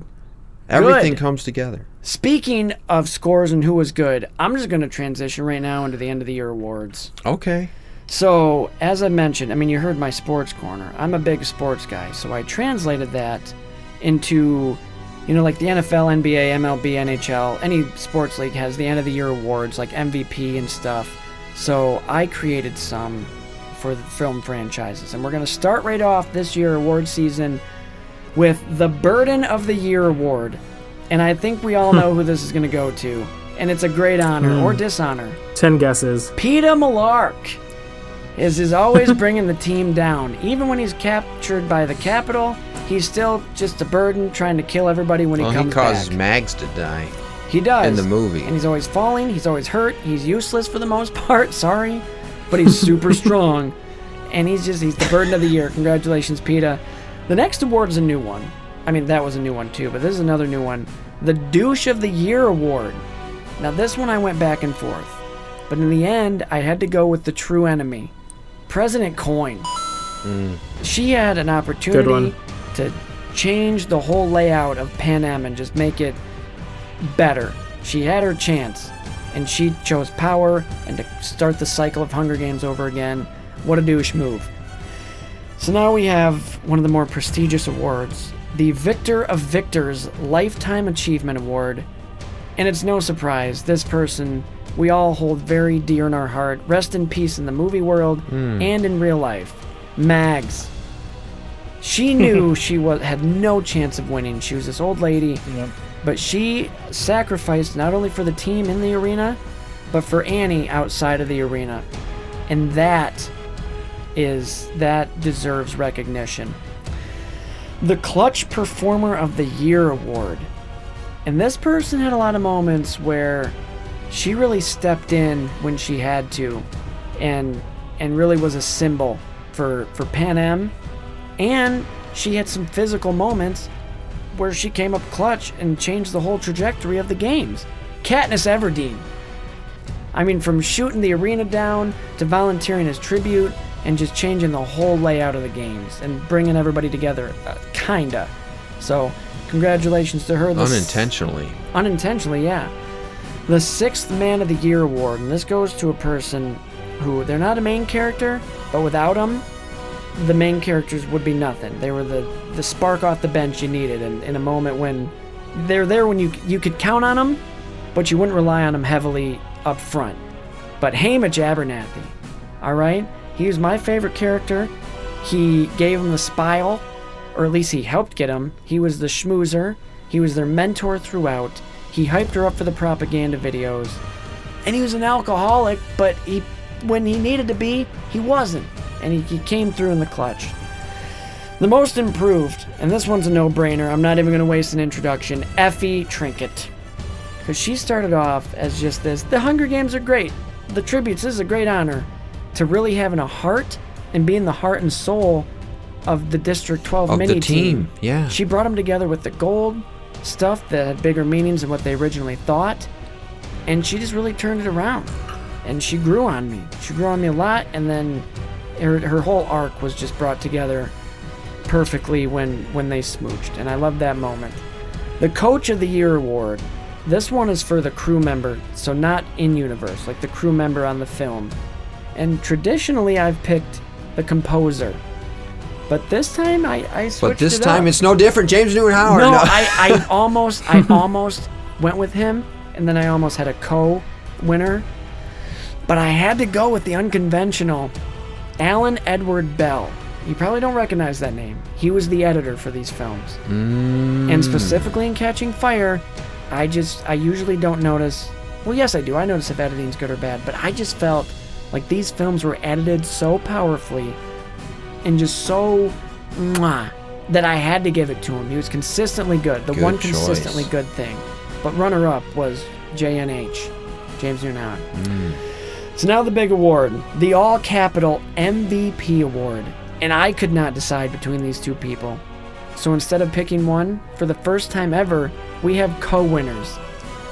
Cinna and Beatty as the MVPs, because without them, the whole thing would have fallen apart. Beatty used his brains. He had the whole thing. He was in on the whole thing the entire time, the revolution. He was the brains of the operation. He got the propaganda and mixed the signals so then they could get infiltrated and whatever and shut down the Capitol and the Mockingjays. And then in Catching Fire, obviously, his brains helped destroy the arena, and he was cool under pressure. He designed some weapons in Mockingjay. He was just, man, he didn't let a wheelchair get him down. He was just, his brain, without him, would have fallen apart. And Cinna, come on.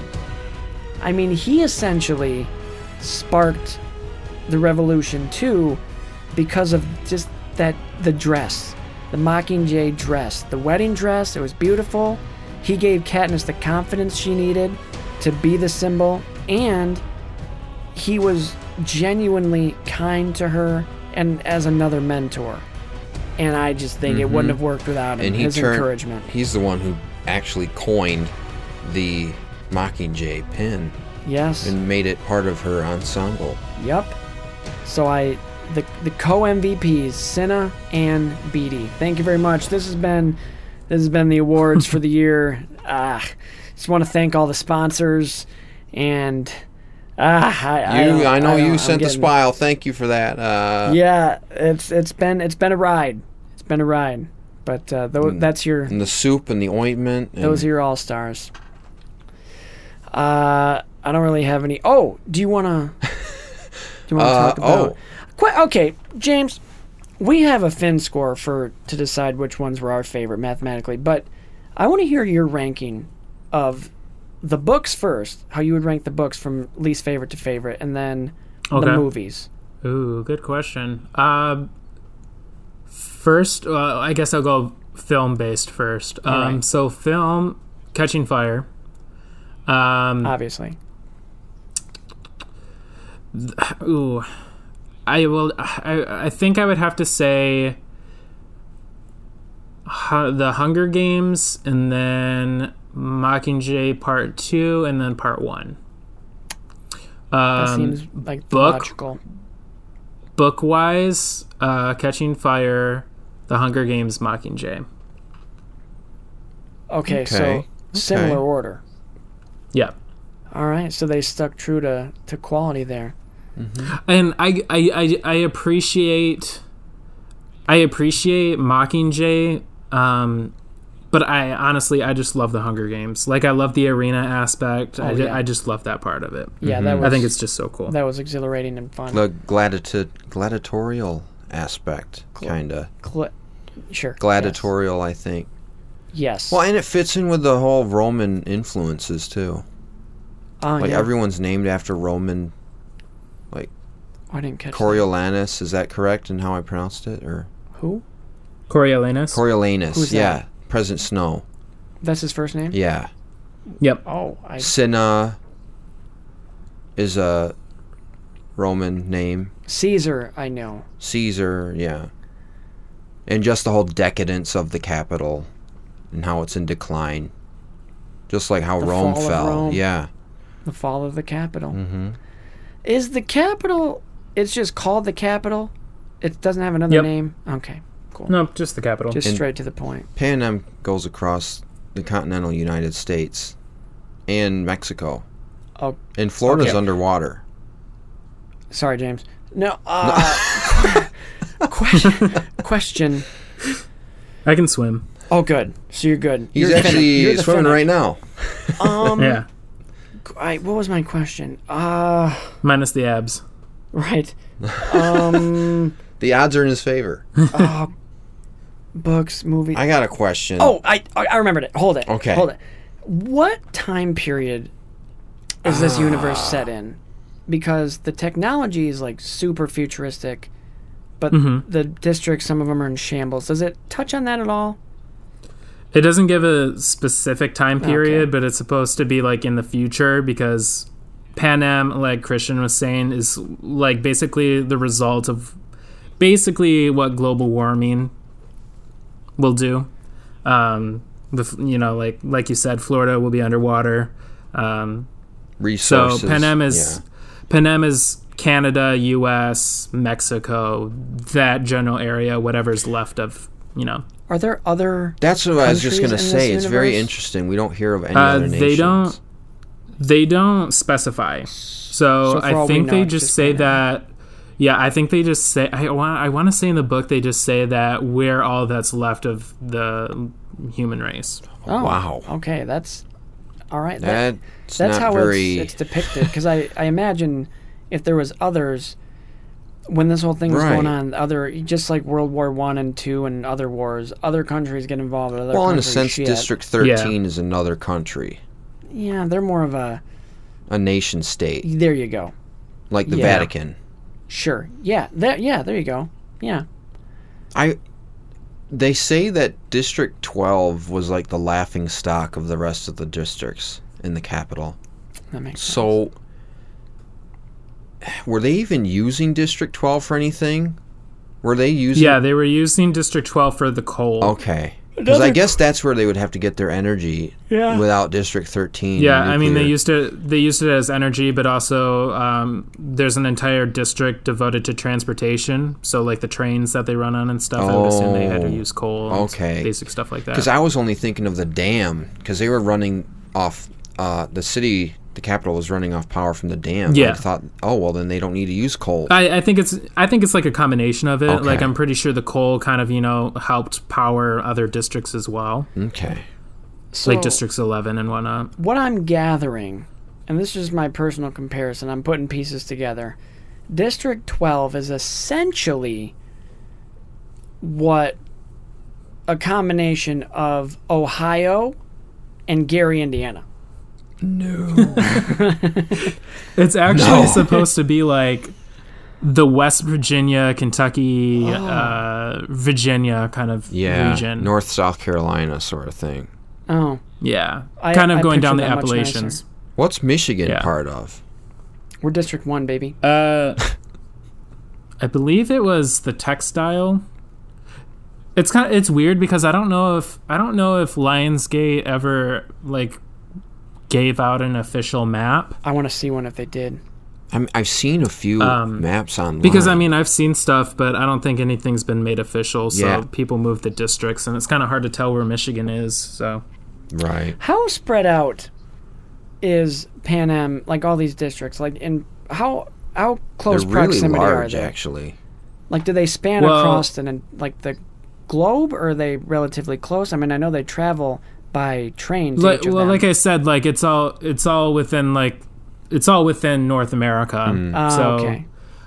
So District 12 is quite far from the capital because the capital is basically supposed to be in the Rockies, like in Colorado, basically. Mm-hmm. So, a train ride from West Virginia to Colorado. I don't know how many days that would be, but interesting.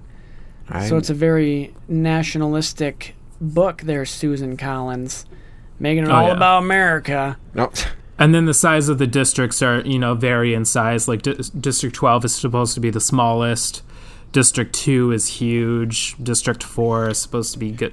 District and District 11, I think, is the biggest. Oh. District 11 is the biggest? District 11 is the southernmost. District 11. That's Atlanta, so where Georgia. Rue and everyone comes from. Mm-hmm. Oh, okay. Interesting. I'm getting a whole new perspective. Meaning. Oh, I have a map right here. But District 13 is like Maine, District 7 is up into Canada. Makes sense. Yeah. Yeah. 8 is Alaska. Finnick, what district was he from? 4? Finnick was from District 4. That's the district of, like, fishing. California, right, so, Oregon. Oh, California. That explains yeah, he looks like a Californian. Yeah, maps, I think, say it's either, like, California or, like, the Texas coast. What would be left of the Texas coast around there. All right. Did they ever go into how... Oh, you said global warming. This is kind of what would happen. Okay, you did answer that. Never mind. Yeah.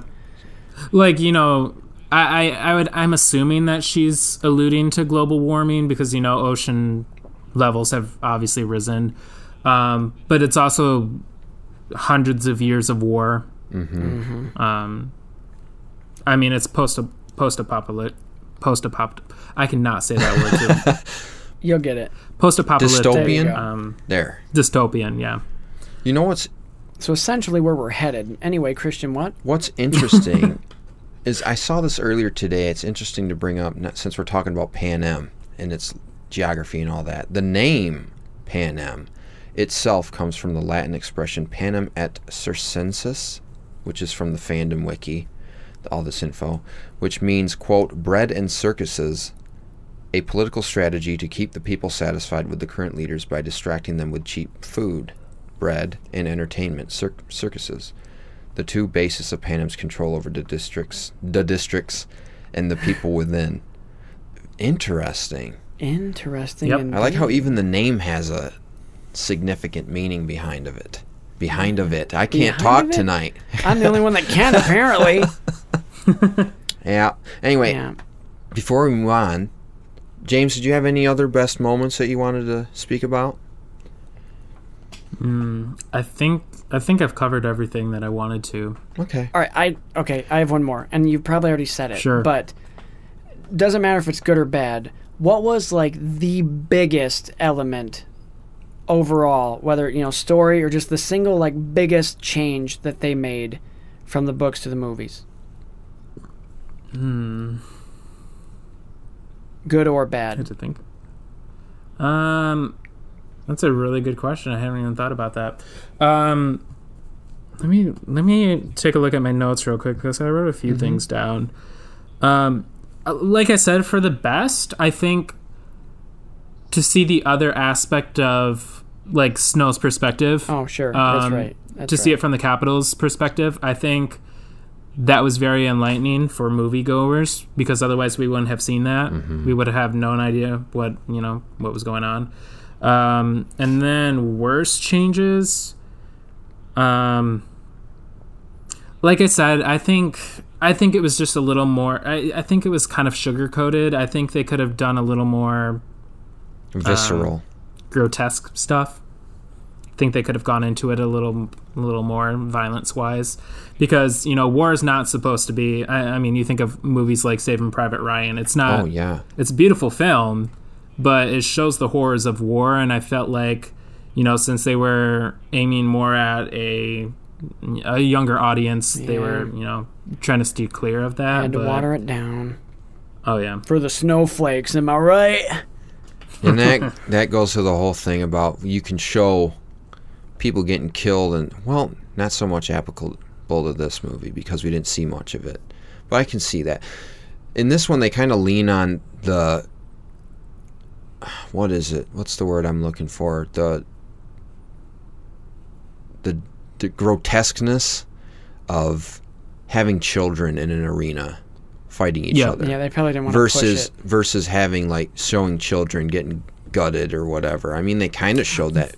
They don't show it, but they allude I mean, to one it. thing I will say is like even Suzanne Collins, when she was writing it, I feel like the worst thing that happened death-wise was honestly Rue's death. That was like the youngest person that you really got to know, and she had she had a brutal death. Who was that little redhead kid? A lot of the characters are a lot older. They're hanging around like 16, 17. Yeah. Like Thresh and... So if this were to be remade, which, I mean, there's always a chance it will. Oh, sure. You would like to see it a little darker. A little bit more brutal, a little bit more R-rated. It would be nice, but at the end of the day, I mean, the way they filmed it now, it works. Right. Okay. I think I'm just being nitpicky. that would be at the this same point. thing as having Harry Potter remakes, or heaven forbid, Lord of the Rings remakes, See, here's the thing with remakes: is I feel like when a franchise is based on or a Back book, to the Future. they don't generally remake those. I mean, they're not ever going to remake Star Wars, probably, No. maybe, unless it's like 100 years from now. They're not going to remake Harry Potter, although Not unless you I want a would swarm love, of fans on your ass. I would love to see an HBO series of Harry Potter. Like each season was a year at Hogwarts. That would be kind of cool. That would. Oh, that would be so cool. Kind of like Game of Thrones. Yeah. Yeah. Like And we kinda already something know like the that. ending, that because Game of Season 8 goes Right. down very similarly to Mockingjay Part 2. Just anticlimactic. Are you talking about Well, Game not of that, Thrones? but just Coin being a you talking about Game Daenerys of Thrones? figure. What? Are you talking about Game of Thrones? Oh, such a bad ending. Okay. Well, I know. There's we're another not box going for you. Fun fact, I watched Season 8, or like minus 1 or 2 episodes of Game of Thrones, and I hadn't watched barely any of the rest of the show. You were so lost. You don't. That's Do you want to get into our Fin score now, Christian, before I blow up? Yeah. I was about to say, let's not even dive into that season. It was a train wreck. Oh, there was Oh, maybe if Game of Thrones. Well, maybe 2 we'll do a episodes where I special. was like, all right.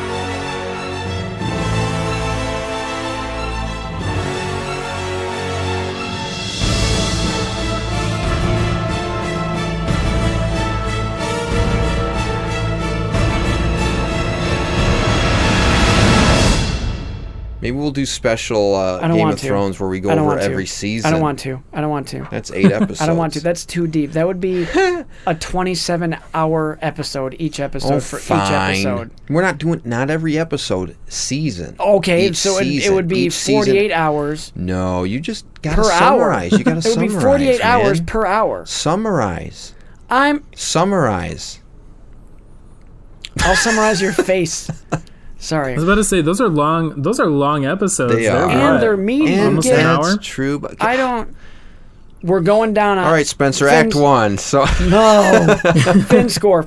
We're going to move to the big, final, important, necessary Okay. score. And for those of you that don't know, the criteria that we based it on, and I'll be honest, this is not an airtight system, but it's what we have, so deal with it. We rank on a scale of 1 to 100 each of these categories: emotional impact, storytelling, characters, visual style, and music. And then we add those up individually, do some division and adding up, and that's how we get our Fin score. And let me just give you an update.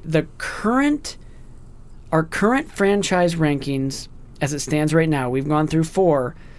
At number 4, Austin Powers at 77. Number As it 3, should. yep. Number 3, and we're going to have to rework this one, but Star Wars at 85. Number 2, because of Christian, Spider-Man at 86. And number 1, and I don't see this being dethroned for a while, Toy Story with a 90. So those are our current standings. Let's just see where Hunger Games falls. So we're going to start right off. Actually, what we always do is give our individual film rankings with a number, and I'm just going to go boom, boom, boom, boom, and then you go boom, boom, boom, boom. I'm going to do that too. Okay, so bringing up the rear with a 73 overall score, Mockingjay Part 1. And then at number 4, Mockingjay Part 2 with a 76. And then Hunger Games, the first one, with a 79, very respectable. And then Catching Fire, obviously, with a 90. And that might even be too low, but that's where I have them. It's out of 100. You So know it's- what, Spencer? shame on me because I didn't do each movie by themselves, but I did each like category. Okay. But I'll go off. You just gonna spitball? Yeah. Well, not spitball, but improvise off the top of my head here. Okay, do it quick. Okay, from the bottom, I'm gonna have to say, Mockingjay Part 1 with a 80. I like the themes in it. And you're looking at me again His like numbers, I'm giving them James, too high. I don't know if you've listened to other franchises. It's okay if you haven't. I encourage you to. But Christian typically ranks on a much higher curve than I do. Okay. I'm too generous. He's much too... He gave Spider-Man 3 like a... What'd you give it? I don't really high. remember. It was in the 80s, and it deserved in the 60s. So just to give you a scale. So anyway... Okay, what did he put Spider-Man at, though? The first one? I think it was like a 90. Yeah.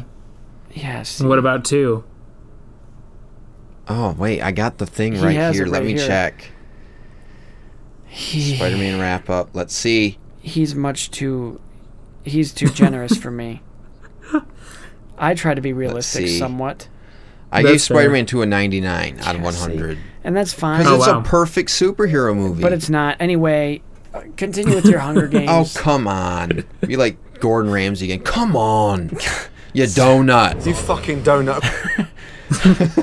Speaking of donuts, Christian, this brings me to our tonight's episode sponsor, Hunger Games Blackberry Poison Donuts. Everybody wants them. Nobody can have them, but a few people have. They survived. And that's why we have a pandemic going on right now, because somebody ate the donut. These donuts are luscious. They're delicious. They come in cake. They come in yeast. And you can get them poison-free in the diet donuts. You can even get donut holes. And if you eat them, you might get the shits, or you might just have to make an antidote so you can eat some more. In true capital form, Poison Donut Company is bringing you the best in bakery culinary arts. And these are great for any party, especially a party with your in-laws. If you got your mother-in-law coming over, you're not a real big fan of her, guess what? Pop in one of the Hunger Game Poison Donuts. They'll take care of her real quick, or at least give her the, say it with me, the shits, as the audience say. Now, I'm not encouraging you to eat these as a snack. I'm not even encouraging you to touch them, because who knows? It might be like Chernobyl inside these donuts and just start to disintegrate your whole body all at once as soon as you touch them. But what I will say is, while you do last, the flavor is outstanding. I had one earlier. I don't know how much longer I have tonight, but while I'm here, I will say it tastes similar to what I imagine moss mixed with shiitake mushrooms burnt in a kettle mixed with blueberries would taste like. So this episode brought to you by Hunger Games Poison Donuts. Back to you, Christian. That was not staged, James. No, and James again. That was not...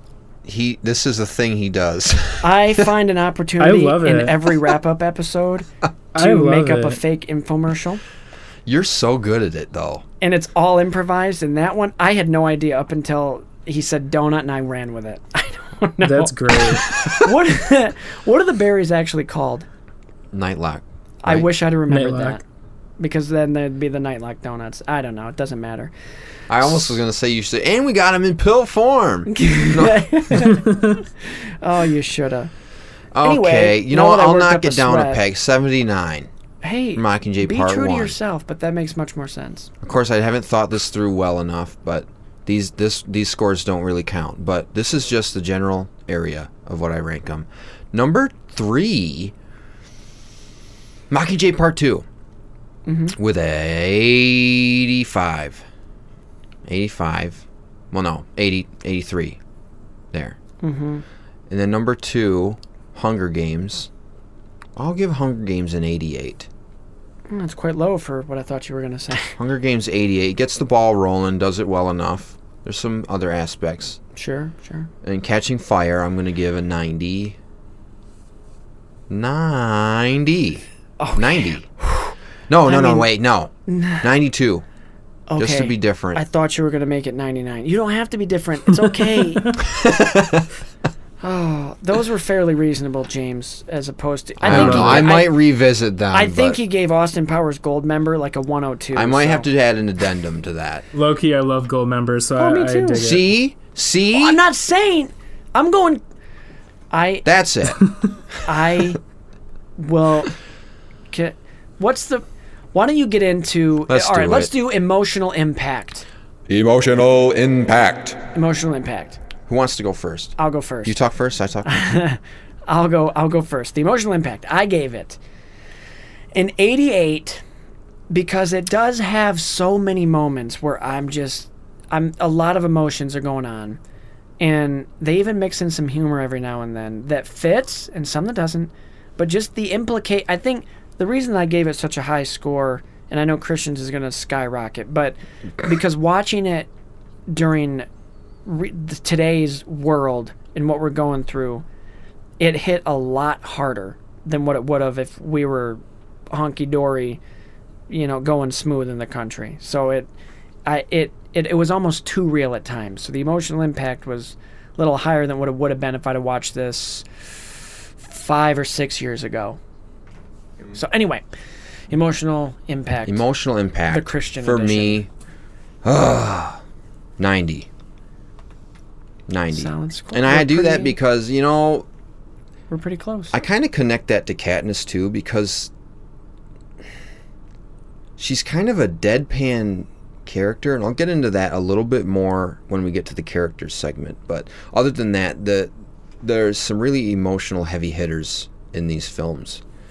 Particularly, District 8's bombing in her propo speech, Rue's death, that whole sequence with the music and her laying flowers and everything. District 11 on the tour, when that person gets shot point blank, execution style, right in front of her. Yeah. And, for the parts where Katniss is emotional, they're expertly performed. Jennifer Lawrence does a fantastic job. I know I said that she had like a Han Soloization, like Harrison Ford in Mockingjay Part 1. But then it ramps up in Part 2 again. I really, really, really love that scene where she has the gun up against her neck. Oh, that guy. That is a good one. She hit a stride right there. Excellent performance. Yeah, that was good. And just their performances and what happens to these characters, it just brings home the impact of the Capitol and the oppression. It personalizes it. Mm-hmm. And they do it through emotional beats like that, and the cat, her yelling at the cat, that sort of thing. And that's the emotional weight of just the whole story of how the weight of the oppression on these people caused them to react this way emotionally like that. Yeah, and speaking of story... Did we want to ask James for his emotional impact section by section? Yeah, sure. My emotional impact? Yeah. Yeah, out of 100. A 200. Oh, okay. Fair enough. Mm-hmm. Like, I'm biased. That's okay. Realistically, probably more like, I don't know, it's going to be high, but probably a 91. Okay. It's realistic. When I was preparing for all of this, I watched the entire movie, all of the movies again.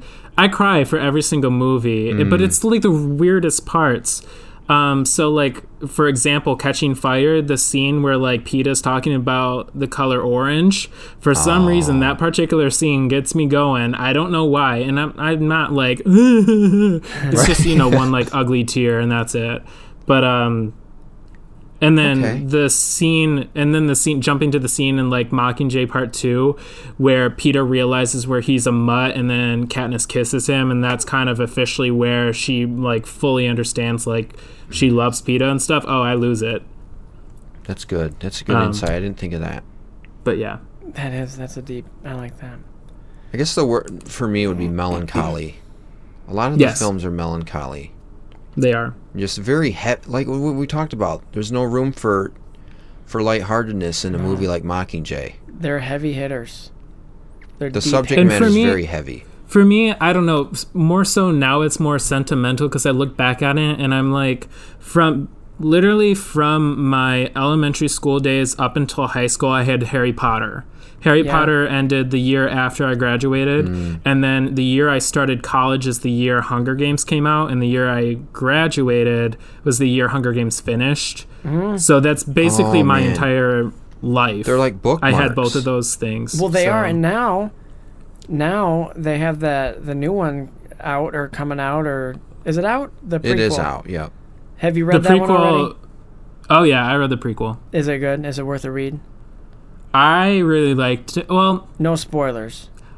I liked it. It's slow. I'll say it's slow. It picks up and then it slows back down and then it goes full speed and then it ends and it's good. So without spoiling, what's the main story with that one?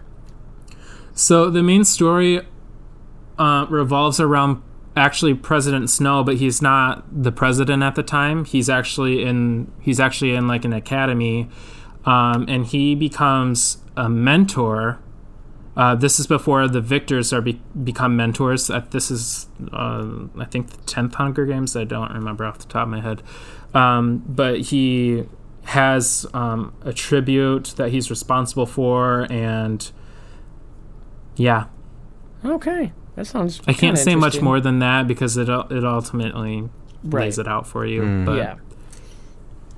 I did read a little. So in an aspect, it's kind of like where it's kind of like almost Haymitch's story, like Haymitch's kind of view almost, because it's the view of a mentor versus the view of a victor. Oh, but this was before Haymitch, though. Yeah. This is way this before. is years before. This was before he was even president. Yeah, he was in the yeah. Okay, cool. Yeah, I might pick up the book someday. I want to start reading them from the prequel. Would you?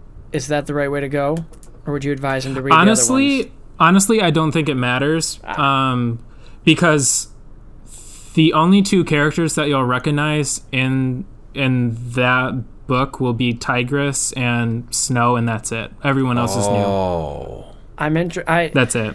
You had my curiosity. Now you got my. When the Mockingjay Part 2 episode comes out in real time as we're sitting here tomorrow. Yeah. But you'll have to listen to it if you like Tigress.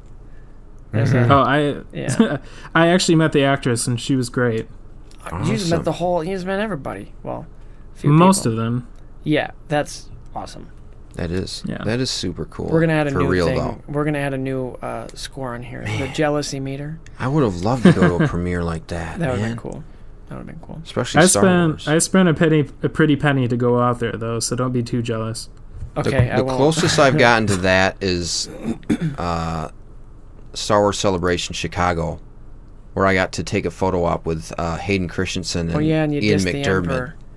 Yeah. Walked right past him. No, I walked right past Hayden and shook the Emperor's hand and turned around. Oh, I was going to say, you passed the Emperor? What's wrong with you? I felt so bad. I just walked past Anakin and shook the Emperor's hand and turned around and said, "Nice to meet you." As you should. And I was just so nervous, though. That's a really good story, Christian. I don't mean that sarcastically. I'm not going to get into that. But. Storytelling. You go. Me go. Okay. Me go. Mortensen. Okay, just kidding. Storytelling, I give it a 90. But it probably should be lower because it's the pacing of the films from Hunger Games to Catching Fire, we have momentum, right? I describe it as a little bit of a roller coaster. Hunger Games is going up. I guess Catching Fire is when you're right at the top of the crest of the hill. And then Mockingjay just kind of dives, just kind of slowly goes down. Because like what Spencer was saying, you kind of expect it to ramp up. Yeah, but it starts so down. She's in an institute. It did not go where I thought it was out of whack. And inconsistent a little bit. Yeah, a little bit.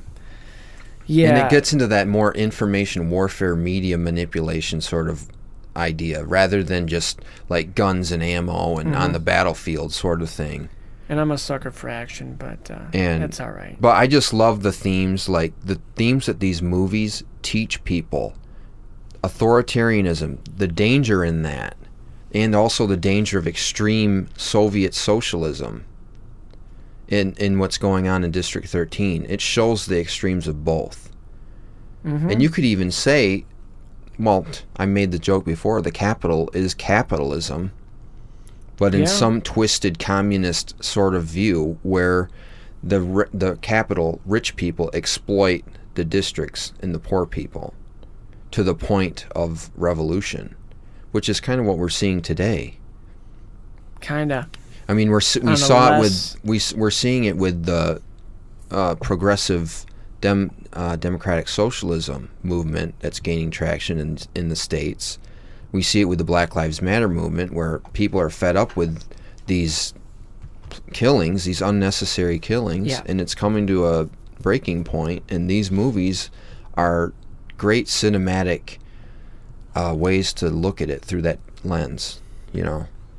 I would agree. I did not give it that high of a score, but only because Mockingjay Part 1 and 2 is half of the franchise, so they weighted it down just a little, but I gave it a 76. And I know Christian thinks that's super low, but it's still like I said, I probably should have lowered mine a little bit. But yeah, 76. For all the reasons, I won't go too much into it, but like I said, the first two are just consistently high energy, here we go, we're going, and then it's really slow, and let's get to this.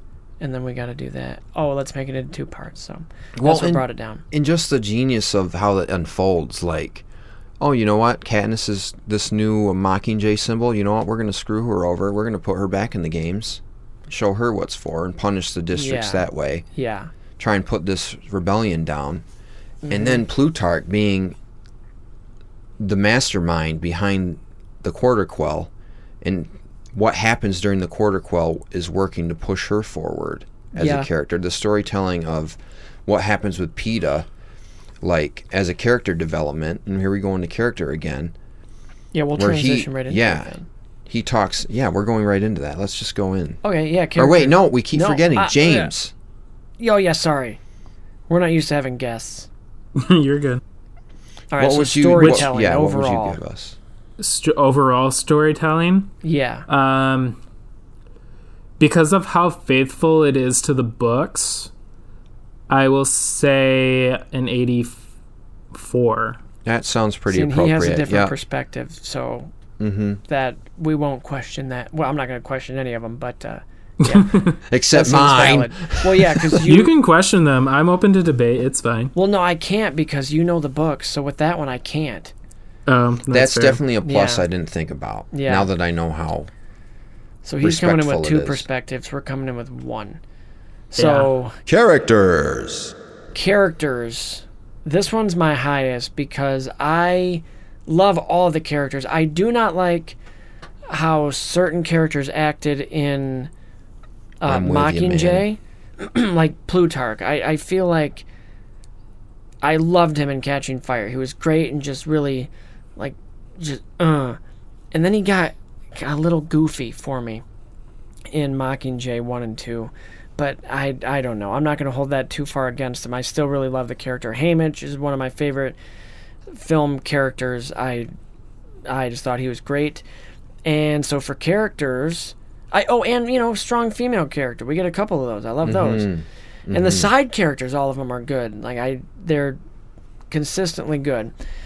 So I gave characters a 92. That's really good.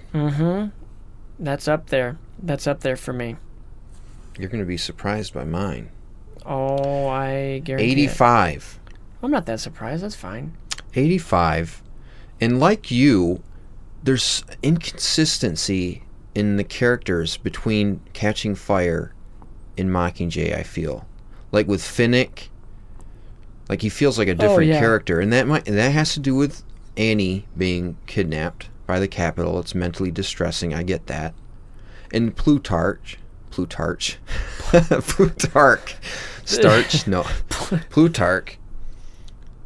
does come off. It is slightly different, the demeanor, but that could be explained by him being, playing Capitol in front of Snow, I guess, versus being how he actually wants to be in District 13.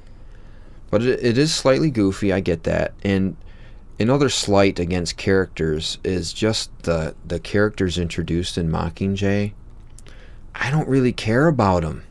No, I don't care about them. There's a lot of them, and they're heavy in those films. Yeah, we're supposed to care about them, and we don't. Right, like even Pollux. And his brother, like, they don't establish that relationship. They try to do a last-ditch effort. I'm gonna be honest. I didn't know that he had a brother. Well, until I must have zoned out too, because I didn't know either until part 2 when they say that they're brothers, and he explains like, well, he was down here for 5 years, that he never saw sunlight, and I was like, well, that's kind of it feels like a last-ditch Hail Mary effort to humanize these characters in the second film. And I'm sure they did it better in the books because you can do more in depth in the books. But yeah. Mm-hmm. So characters, James. Tying into the book, the characters are very faithful. So I'll probably say a 95. Okay. Solid characters. The one thing I was going to comment regarding your guys' thing was, there are so many new characters brought into Mockingjay. The book does such a better job kind of introducing them. They're kind of just thrust into the film. So, like, you know, Castor and, like, Commander Paler and Masala and Boggs and Cressida and all those people. And the book, it touches kind of, like, on Joanna and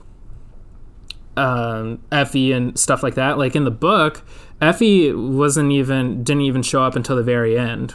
Right, I read that in the film. Trivia, yeah, in the film, she was there at the very beginning of, you know, part 1.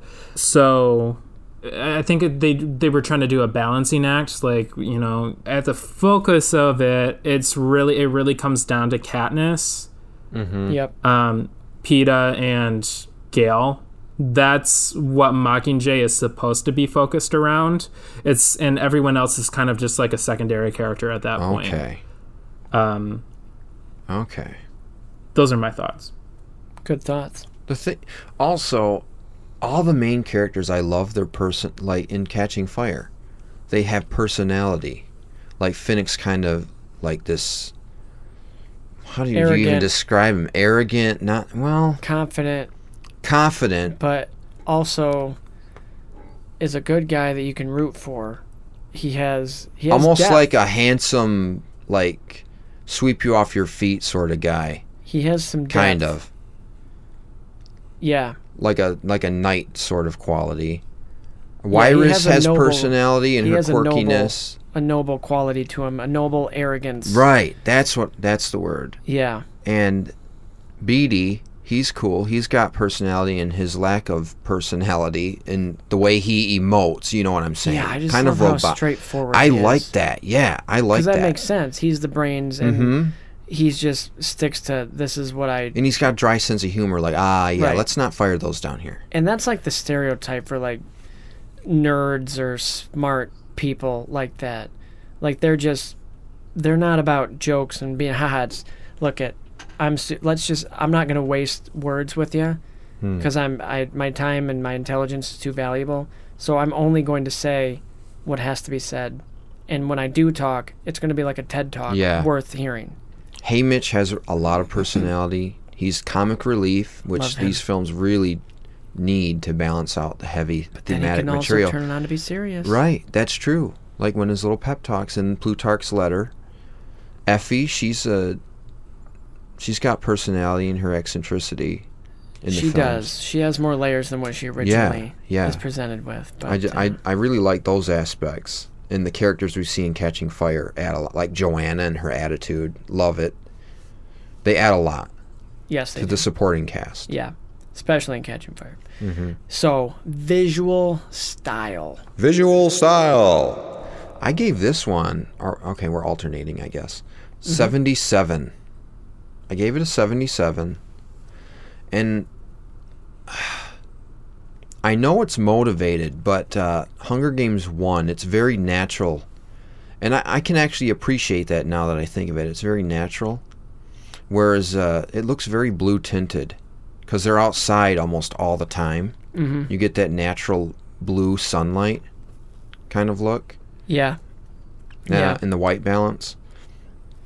And I love with the first one how the contrast between District 12 and then all of a sudden, bam... Just throw color right in your face with the capitals. Or with the capital. Even more so, with on stage with Caesar, like, the orange and purple and so pink much more and vibrant their hair and their makeup and all that. It's like in Wizard of Oz Their when they decadence. go from black and white to Oz, and it's color. It's such a boom. And it visually lets you know, hey, things are way different here. Good connection. I really like how it goes warmer as the movies go on. Yes. More, though. Yeah, I gave it's pretty high just because I took into account the first one had a lot of shaky cam, which I love, but it almost was a little too shaky, and then the second one they used it just enough and not as intensely, and I like the progression of that, and just the color, what they did with color. Like one of the most beautiful shots in it that stands out is when Effie is in District 12 and she's standing up on the stage, and you get a wide shot of this bright pink character of a person against this dull gray blue background, and the contrast in her personality. She's pumped to be there and happy and excited. The Hunger Games are great. Spencer? What? I'm wrong. What are you wrong about? I'm amending my number. Oh, how dare you? To an 85. Because you make very good points. And now that I'm talking about my own points, about the use of color temperatures in that way. What can I say except 85. That's fair. I just even give my score yet? You did. They're pretty close. I said 83. I don't think I did. Wait, I'm sorry. But I gave it an 83, so we're quite close. Okay. An 83. My bad. Because there is still, it's not. I can't justify putting it in the 90s. Okay. Yeah. No 85's a good. Yes. Now I'm not changing it, but the makeup, and Oh yeah. This is what I'm talking about. The whole costuming and everything. The costuming and the makeup is good. Good. But again, Katniss. In the first movie, she looks... I know where you're going. She looks great. She looks like... How old is Katniss in the book, James? She's 16 when she's reaped. She's 16. Now... Okay. She looks 16 in the first Hunger Games film. But as you get into Mockingjay, I feel like there's almost too much makeup. And her hair looks too nice. Yeah, part of that is they're making her up for the propaganda videos. That's true. But also, even when they're not doing that, I see what you're saying. Yeah. I'm going to throw this in, and this is my theory on that too. Because Jennifer Lawrence actually cut off most of her hair after catching fire because the damage of bleaching and dyeing it totally destroyed it. So part of me almost thinks it's the wig, and you can kind of tell when you're looking at Mockingjay that her hair is kind of off, and I think it's the wig. Okay, I think yeah, that makes sense. You made a comment because I have similar thoughts. I did. You made a comment that you said you thought she was wearing a wig. Oh yeah, in a couple episodes ago. I knew that she was because of the hair. But even I feel like she loses that youthful look in her face too. Well, then she's older than 16 in real life, so I get that. But I wish they would have made her up better or more to look younger or consistent with the Hunger Games, her appearance in Hunger Games. Yeah. James, what are your... sorry. No, go ahead. No, I'm going to finish with that. Yeah. All right, what are your thoughts, James, on Viz style? I think you guys will be honestly shocked by this, but I have to give it an 80. That is a little lower than what I thought. Yeah, and my reasoning behind that is solely because of the first film. The shaky cam. Oh, boy. You're not a fan? Over artistically, like as a filmmaker... Sorry, my Siri is just keep going off. Hush. Siri, stop. Stop, Siri. Okay, sorry. Going back on it, the shaky cam, I can appreciate it artistically because I think Christian was saying this before, but it gives it builds up anxiety. Like it's just it's the first games and no one knows exactly what's going to happen unless you're in the book. And so I can appreciate for that, but as a viewer who just wants to appreciate what they're watching, I can't get past it because it's like, I don't know, if you're on a laptop and someone's just, trying to bump it and you're trying to like see what's on your computer. It's just like, what on earth is happening? And for that very reasoning, meh. But like you guys said, I think the color gradient was really well done in the first one. It's a lot more cooler tones. It's like a lot more blues and greens. And then Catching Fire is very more vibrant. It's more yellows and reds, which I like. Overall, I think it was really well done. Something I also really like is how in Catching Fire, I don't know if you guys were able to see this, but at least when I saw it in IMAX, when Katniss comes up from the tube immediately after Senna's getting beaten, the screen actually, what's the word I'm looking for? It actually increases in size. So it goes from basically widescreen to full screen. And they do that? I didn't notice that. I just noticed it was blinding for a second. Yeah, I don't know if like in the DVDs they were able to do the same thing, but I have a version of the DVD that actually does that, and it's actually really cool to see because it goes from basically CinemaScope to full. That's awesome. So that was really cool, and then when the games are over, it goes back. That's but it's awesome. basically, it gives you the viewpoint like as if you were coming up from the tube, which is really cool. I remember reading that, like, most of the arena stuff was IMAX, or all of it. And to have that visually transform like that is awesome. That's a real nice detail. I'm also it's not lost on me in these films, the concrete everywhere. Concrete. Like District 13, the rubble of District 12, even the Hall of Justice. Back at the Hall of Justice! But it kind of makes me think of, in just the costuming, the costume design, we talked about a little bit with District 13, the socialism, the Soviet kind of inspired look is not lost on me. I think that was part of the concept too. Yeah. Yep, concepts are good. I don't know. I don't know how to segue. Good segue. Okay. I don't know how to segue into music, the final category. Music. But it's your turn to go first. It's my turn. It's your turn. I gave music in 88. We're pretty close on that one. 88. It has there's so many good songs, like pop songs too. Not just the score, and I'll get into the score in a second, which is really good. But what did the first movie have? Abraham's Daughter. I had to remind myself of the name of that, and if I heard it, I would say, "Oh, that's neat." I can't quite put my finger on it right now, but Atlas. I love Atlas. That's a great song. Is that, which one's that? Catching Fire. Okay. That plays right after the Mockingjay insignia opens fire. Wasn't that Coldplay? Yes, it was. And it's so weird how it shouldn't work that well because you just have this really intense moment. You're expecting like... You're coming off a high, yeah. And then it's this like kind of calm but intense sound. It's a classic Coldplay sound. But it works.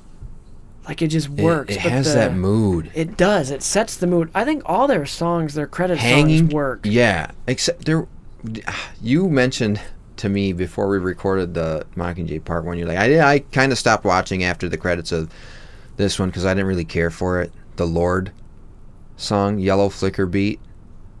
That's the name of the song. I'll have to listen to it because I wasn't paying attention. It's not bad. It's still good. I believe it's good. I don't think it's as good as Atlas, but it fits the tone. Is Atlas? That's the second one. That's the second one, Coldplay. What's the first one called? Yep. Abraham's Daughter. I think that is Arcade Fire. Is that right, James? Yes. That one. Horn of Plenty. The major song of that film, though, was actually Safe and Sound by Taylor Swift. Okay. Yeah. That was like... I think I knew that. I need to listen to that. That was like in all the trailers and stuff. But yeah, Abraham's Daughter was my favorite out of all of those. Personally, I'm not a huge fan of Taylor Swift. I think she did a good job, but I prefer Abraham's Daughter over Safe and Sound. Okay, I haven't even heard Safe and Sound. That first Hunger Games credits song it set the because you're getting it coming off Snow getting pissed off and walking up the stairs, and then it just ends, and it's shun dun dun dun dun, and it mixes the Mockingjay sound, the and it works that in. You can't ever remember the Horn of Plenty. Well, I'm not talking about that one. I'm talking about the and it does that. It's like in a different way, and I love how they incorporate it. How's it go again, Spencer? I can't ever remember it. How's it go? Don't tell me. I got it. It's like when somebody dies, they put him in the sky, and it goes. It's what happened? Okay, I'm back. Okay, good. Anyway, now answer the question. It goes. It's like. I can never start it, but once you start it, I can finish it. You know who wrote the song? What song are we talking about? Horn of Plenty. That Arcade Fire wrote. Yeah, do it. Yeah. It goes. Oh yeah, that. I love that. Yeah, see, once it starts, I get it. It's such a great anthem. It is awesome. I love that, and I can never start it. That brings us into. That doesn't bring us into anything. I haven't given you my music. No, I'm not moving on yet. I'm just talking about music. Okay. So, Hanging Tree is amazing. I love how that builds up. I just listened to it on the way over here. Actually, do the chorus, the choir. Yeah, that's cool. Almost like a chant. Under the Willow is great. Is that the one? Very in part moving. 2? When I, that's the one that plays at the end of part 2. And I failed to mention in the last episode, but that's a ring theory. And that's why I think you pointed out. You definitely didn't miss this for the Willow, Under the Willow. She sings that to Prim. Prim, right? Whose actress's name is Willow. Kind of interesting. Interesting indeed, Christian. But the score is good. The reason I gave it an 88 for music is that while the score has amazing standout points, like I think it's Air Raid Drill from Mockingjay Part 1. That's good. Rue's Farewell, I have that downloaded. I downloaded that after I saw the movie back in 2012. That's the main kind of theme you hear over and over. Right. The Horn of Plenty, that's great, but that was written by Arcade Fire, and James Newton Howard did an orchestration of it, I believe. But, JNH, man. He's got a resume. They got a theme that plays when Katniss is doing her propo. I always get that word wrong. Propo in District 8 that builds up. Yeah, you're right. I gave it an 88 because some of the themes are just a little repetitive. Like it gets they're original, but they choose to play the same themes over and over again. Like they play the air raid drill kind of motif during the attack on the gate. The Rebel attack. It's called Rebel's Attack. Yeah. It's kind of the same thing, but kind of a different riff. It's just a little. Themes keep being a little overused. Are you making noises? Are you setting stuff? I'm trying to. My phone is going to die, so I have to plug it in. You're gonna die if you don't fix that. Wowzers. Not recognized. That's fine. Okay. So my music score, and I've said everything I need to say about the music, so I'm just going to give you the score. I gave it a 90. Okay. It was consistently good. I dig that. JNH is I gave him the benefit of the doubt with that score because he's great. He's like I said, has a very unique resume. I noticed the more. I'm sorry, did I interrupt you, Spencer? Mm-mm. I noticed the more Hollywoodization of the score as we move into Catching Fire, because in Hunger Games, the film, the first one, you hear more of like that rural kind of fiddle, podunk country sound, somewhat, given the District 12 in the state of the district and where she's from.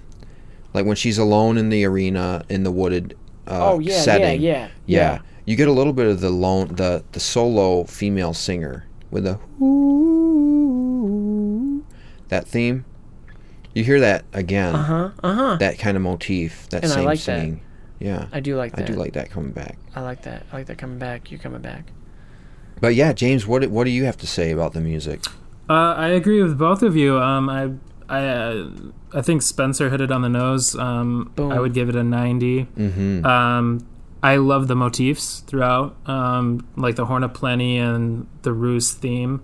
Like the scenes without, like if the music that didn't play during Ruse scenes, it just wouldn't have been the same. I don't think it would have pulled us in, and like it wouldn't have been such a gut punch. Completely agree. And I was actually watching another film called, I believe it's a documentary film called Score.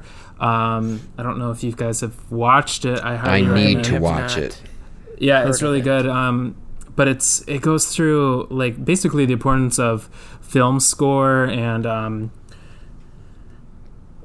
when I think back at it, the thing that I remember most about the Hunger Games honestly is the music. Like even just the whistle, like I mean, very simple, very iconic. But the hanging tree, it actually goes through.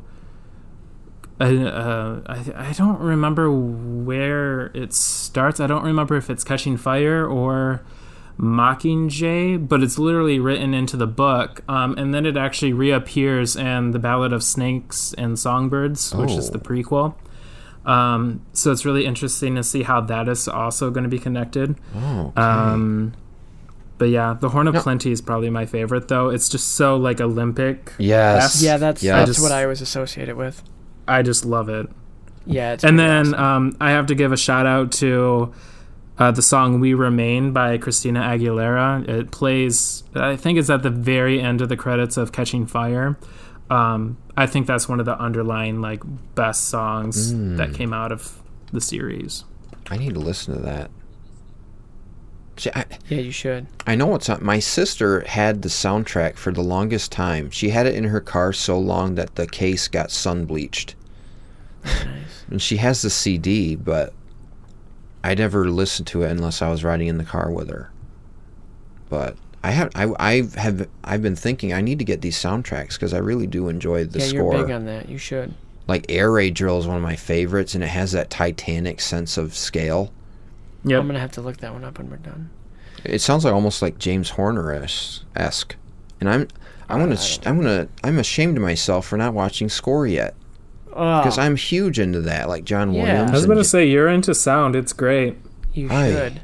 I know it was even free on iTunes, and I didn't get it, bro. Let me double check. I'm pretty sure it's called Score. I'm like 99% sure. Yep, it's called Score. I think they also have a podcast too. Yeah, Score, a film music documentary. Man, I gotta watch have to check that out. So, don't fall asleep on us. I'm not. It's late. My personal, add yours up real quick. So and then divide it by 5. My personal fin score based on those elements, and this one's going to go toward the final score, is an 86. So once Christian gets his, we're going to add them and divide by 2.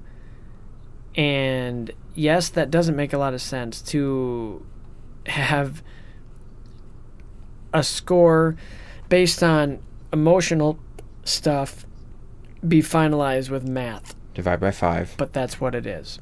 Yeah. So what'd you get? 87.6. Okay, so do you want to round up? I don't know if I do, because I might put it too high. Okay, round it up. 88. So, okay, so now do... And I changed visual style to 85. All right, I want to do calculator. So yours was 88? Yes. All right, so 88 plus 86. Okay. So let's see where that ranks. We got the final important necessary score is Hunger Games, an 87. Dude, I knew this was going to happen. I knew this was going to happen. I knew it. Just wait till you hear the final rankings. This doesn't make any sense. I mean, they're good, but... Okay. Well, think of the context. I guess of the times, we're in an emotional state of... Okay, so the new rankings are number 5, Austin Powers, 77. Still good. Star Wars, second to last somehow. That can't at 4, be. We got to reevaluate. with 85. Spider-Man at 3 with an 86. And a new number 2, Hunger Games at 87. And number 1, Toy Story still. So those are the new rankings for right now. And those are not final. We're going to do this until podcasts aren't cool anymore. So well, we do eventually have to revisit that Star Wars with our new way of doing this. Maybe we'll do a little, this. Can't talk. We'll do a little thing someday. But Sunday? No. Someday. I know. I'm kidding. So anyway, I don't know. Any final thoughts from either of you? This was a fun. Well, it wasn't fun. It wasn't fun. This was an interesting perspective. The second time around for me, because most of these I had only seen once before, with the exception of Catching Fire, which I've watched several I've seen times. the first 2, and I hadn't seen Mockingjay. Yeah, 1 or 2. And watching it in this time of this social unrest, day, it hit harder, and it was more of a gut punch. And there's a lot of parallels that are a little scary. But overall, it's a good, solid. It's solid. Obviously, it's our number 2 based on math. So, hey, I don't think Spencer agrees with that. Oh, I don't. The math lies. It does. But we'll tweak statistically. By our system, we give too high of score. Like 87. Do you want me to start giving lower numbers? Yes, more realistic. I don't know. Fine, whatever. Do you? I don't care.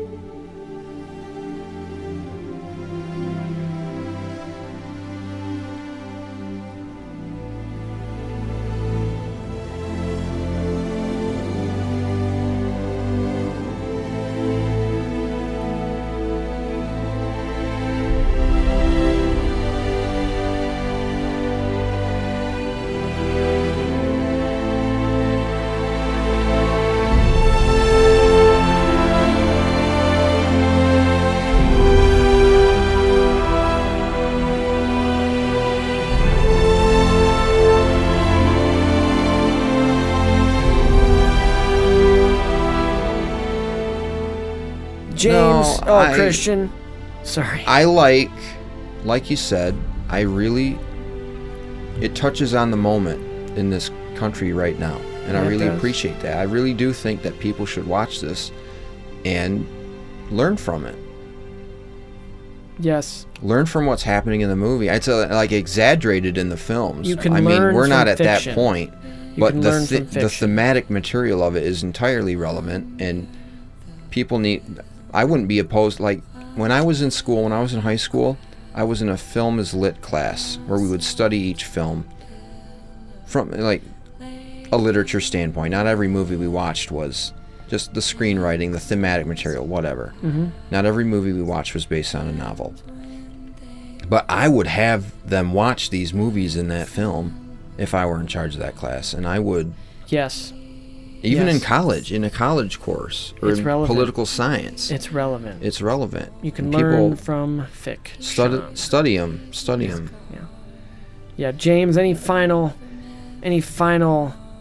thoughts that any you missed? Final important necessary thoughts? Yeah, anything they're else? Not necessary. Obviously, this series just means a lot to me and to so many others, and it was great talking to you guys about it and my love for it.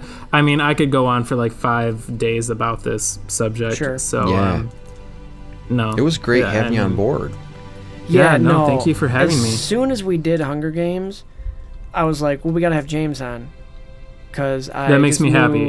From when... the stuff that you posted when they were first coming out, and just stuff you've posted, I was like, yeah, well, that makes sense. Who should we have as a guest? Right there, boom. Like before our first episode, I was like, Christian, let's do Hunger Games, and I got a guest for us, and it was like, yeah, let's get him. I mean, they call me Hunger James for a reason. I like that. That's awesome. Hunger James. Yeah. That's perfect. Yeah. Well, James, next time you're up in Michigan, hit us up. Well, we might not be able to go anywhere because COVID. Don't say that. Why? That's the truth. I know, but don't. Just be optimistic. Hey, at this rate, I might be up there sooner rather than later. It's safer up here. Knock on wood. I mean, it's safer up here. Florida is just all kinds of crazy, and then who knows with... I don't know how long I'll have a job. We'll see. Right, because... Before we go, you're still at Walt Disney Company, right? Yeah, I work for Disney World. What do you do? Can you tell us what you do? Yeah. So I assist the characters. So I'm like best friends with Mickey Mouse and like Belle and stuff like that. Nice. Yeah. It's a lot of fun. Awesome. That sounds like a lot is pretty of fun. Cool. Breaker of dreams, maker of dreams. Yeah, so you're the person that is like, all right, guys, we got another meet to go to, so we're gonna have to wrap this up. Basically, I'm the big mean man who tells your children they can't see Mickey Mouse. Oh, James. Because they come, like 20 minutes after close. So. Oh man. Oh, okay. Well, then that's reasonable. Sucks for them, right? Yeah, they should know, the little bastards. I'm just kidding. No.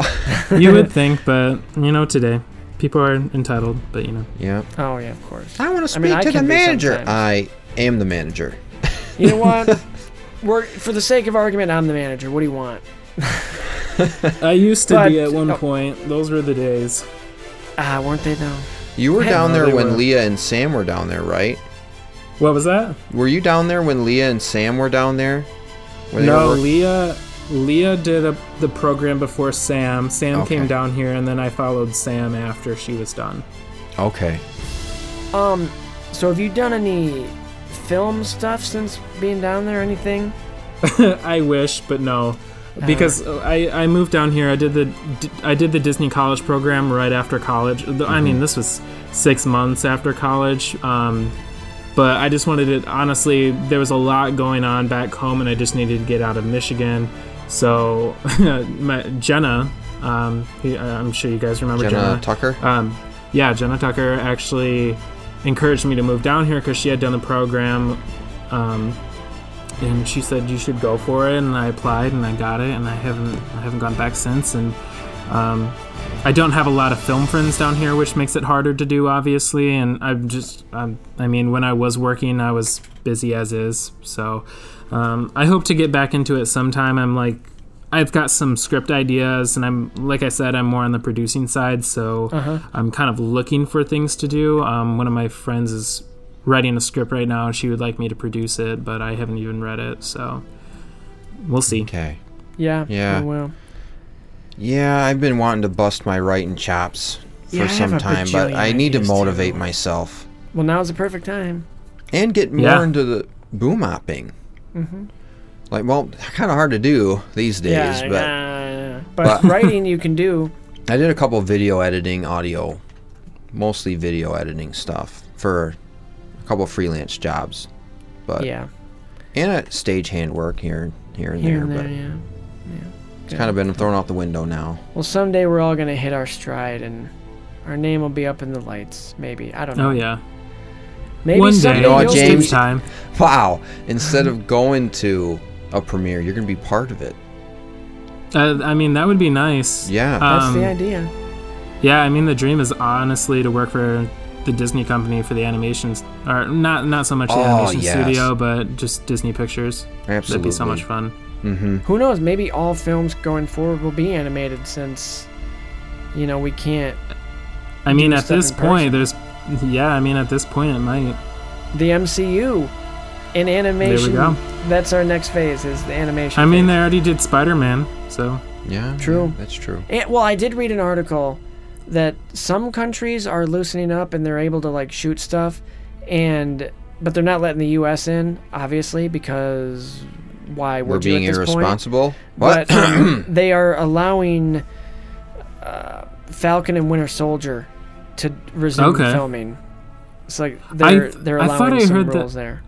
Yeah, I thought I heard that they were starting up production again with Jurassic World. Ooh. Oh, that's right. I just want I heard movies. the cast. Yeah, I heard the cast has to they have to quarantine for 14 days before they can get shipped off to wherever they gotta go. Okay. That might be the new direction. Is just out? find a country that'll let a film crew and its talent in and shoot in another country. They're probably shooting it in Hawaii. Oh yeah. That's where they shot Jurassic World.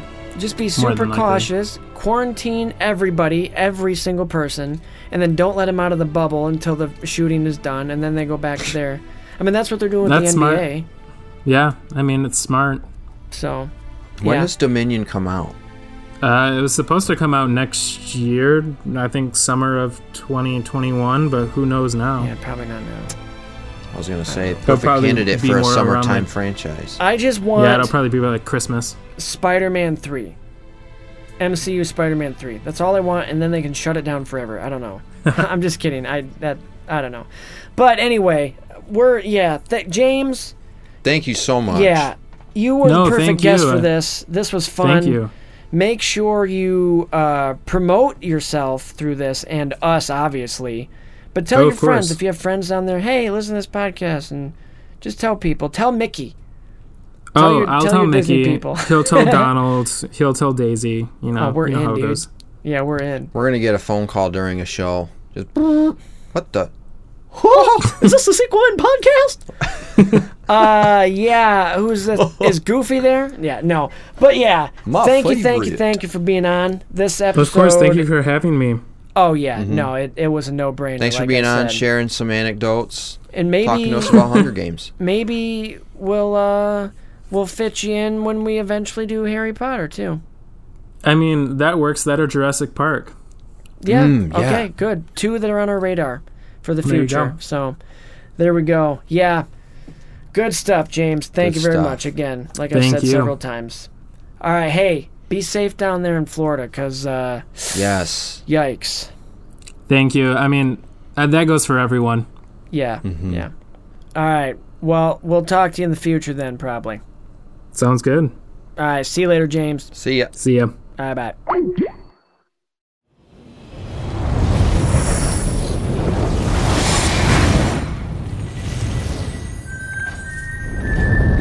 Yeah, so thank you again to James. That's good shit. That's good shit. That was really good stuff. Yes. This one's going to be a really good episode. But in all the excitement, you know what I forgot to do is play my recap rap. Now, a little disclaimer. This one is less of a rap and more of a speaking in a poetic way, like slam poetry kind of, but with music behind it. Okay. Because I wrote it as a rap, but as I was doing it with a couple different beats I really wanted to use, so I'll have to use them in another episode. It wouldn't fit. I didn't write it to the beat, so it didn't fit, and it was throwing me off. So here it is, and it's just more of a lyrical demonstration is what it is. So here we go. To play us out. Yeah. Christian, make sure you're recording. I don't want to have to repeat all this again. On our way to the reaping, everybody's weeping. District 12 is in shambles. It's a heaping pile of poverty-stricken people that are seeking a better life for their kids, husbands, and wives, but they can't fight. The capital demands sacrifice in the form of the young who ahead of them only have life. But in desperation, one girl stands for the nation. Her people watch as she provides no hesitation. Katniss Everdeen volunteers for her little sister watching. Anticipation. Peeta comes to the stage. They call him the baker, but he's more, he's a destiny maker. Nerves flow through, the stakes raised like a bar too high, but veins of ice like snowflake and earth shakers. May the odds be ever in your favor. The tributes are set to represent District 12 and Pan Am in the game of death in the hopes of victory, so they may crawl out of debt and survive to see the life they never had but longed for at the cost of regret. Table set, get this bread, never forget. bloodbath ensues. Cornucopia holds the keys, but Katniss and Rue align to take down the few tributes who have numbers all over, dropping mines round the supplies. To the guard's demise, he dies. Katniss tries to save Rue, but arrows fly. Can't deny the love she shows for Eleven, but ensues the riot. Don't eat the berries. Hunger Games are over now. It's time to catch fire. The time has come for the tour of victors. Snow pays a visit with a heart of ice colder than that of winter. He's bitter, but wants to be convinced of love from the two who defied his power. The games have no winner. Martial law is a hell of a stance to take from the people who want hope in the form of a mockingjay. Death for protest. Snow only wants it his way. No matter what you say, reckoning comes in the day. Much to Katniss and Peeta's dismay, they call them the games, but the people know games are meant to be played. This is sacrifice. They're taking the children of Panem away. Quarter Quell announced in the ultimate power move. The tributes are selected from the existing victor pool. Thought you were safe, you were fooled. Games start with the genius mind of game maker Plutarch.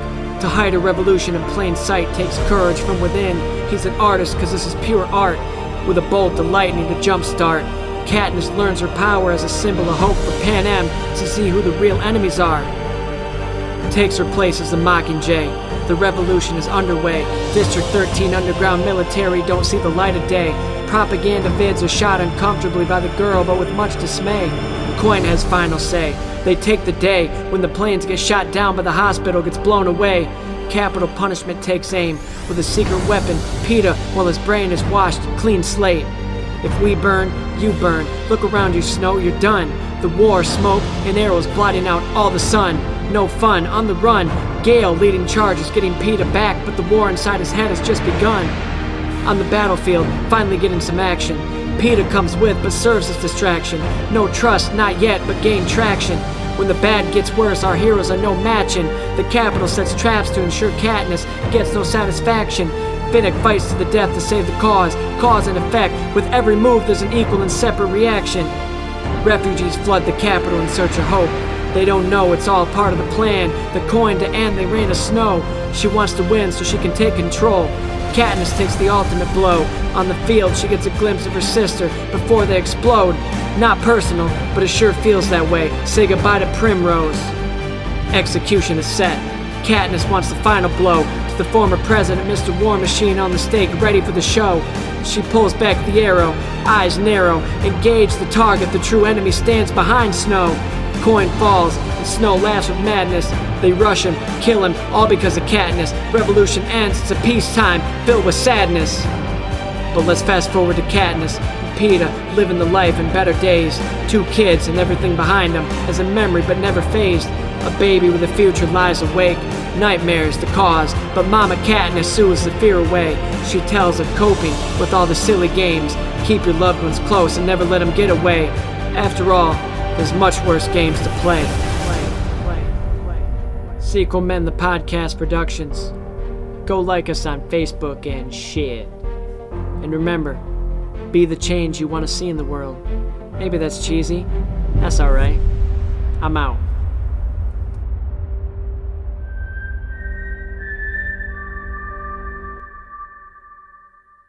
Yeah, but that's that. A little different than what I've been doing. That was really good. That was really, really good. I just tried to go deeper. Very good poetry. Tried to go deeper. That's what it kind of was. I felt like I was reading a poetry version of the films. Like, does that make sense? Yeah, I know there's a more eloquent way. I'm not as eloquent as that, but subconsciously, I guess that's what I was going for. And I had a beat in my head as I was doing it, but it wouldn't work. That's and it really wouldn't have done good. It justice. So it's a good. Man, I wish I had a better way to say it. It's the film. It's like the film's condensed into a great piece of poetry. It's really good. There you go. Yeah, I figured I knew you'd like that one because it's a little deeper. I really love the opening line. Yeah, see, and that's what that's the part. Like, once I got the first couple, I was like, I just went. And it was fun. It was cool. It was an interesting ride. Okay, De Niro. I just said the face. Really, yeah. Greg? I have nipples, Greg. Can you milk me? But hey, Hunger Games is over. Or maybe they're just beginning. Who knows? Who knows? Who knows? Stick around to find out. We have made it through the Hunger Games. We had the revolution. We overthrew Snow and his tyranny. And Coin. And Coin. Coin worse. Coin worse. Coin worse than Snow. Why say lot word when few word do trick?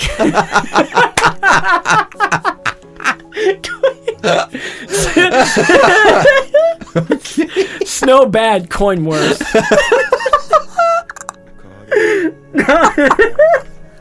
No, Christian, I know what you're saying, but are you saying the Snow or President Snow? President. Snow worse, Snow bad. See, again, I don't know. Are Thanks, you saying Kevin. the Snow? Me see world.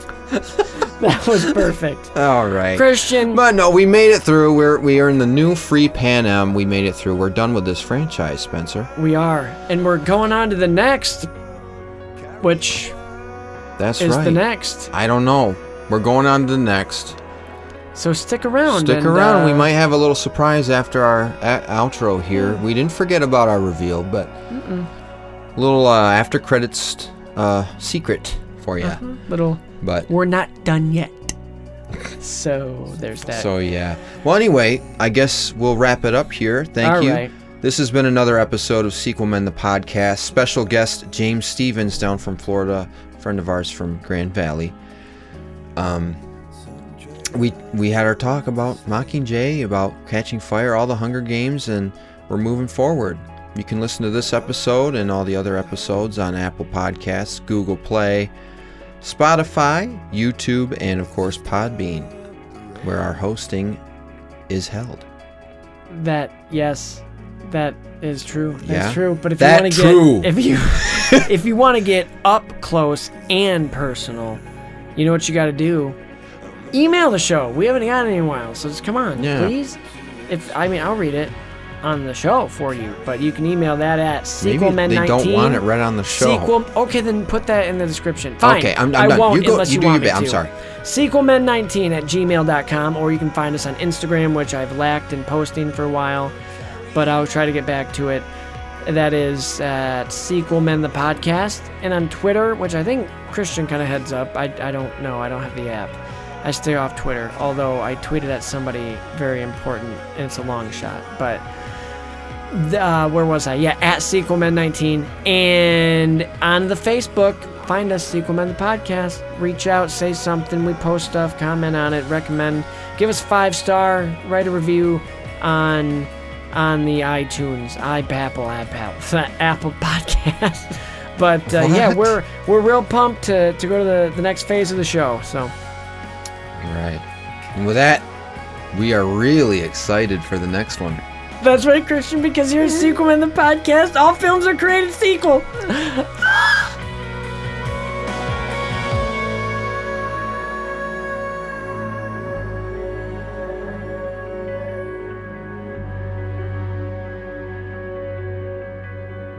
Yeah, so good episode, Christian. I feel Very really good about that one. That was good having James on. James a lot of good was great. info. James was great. I'm excited for the next one.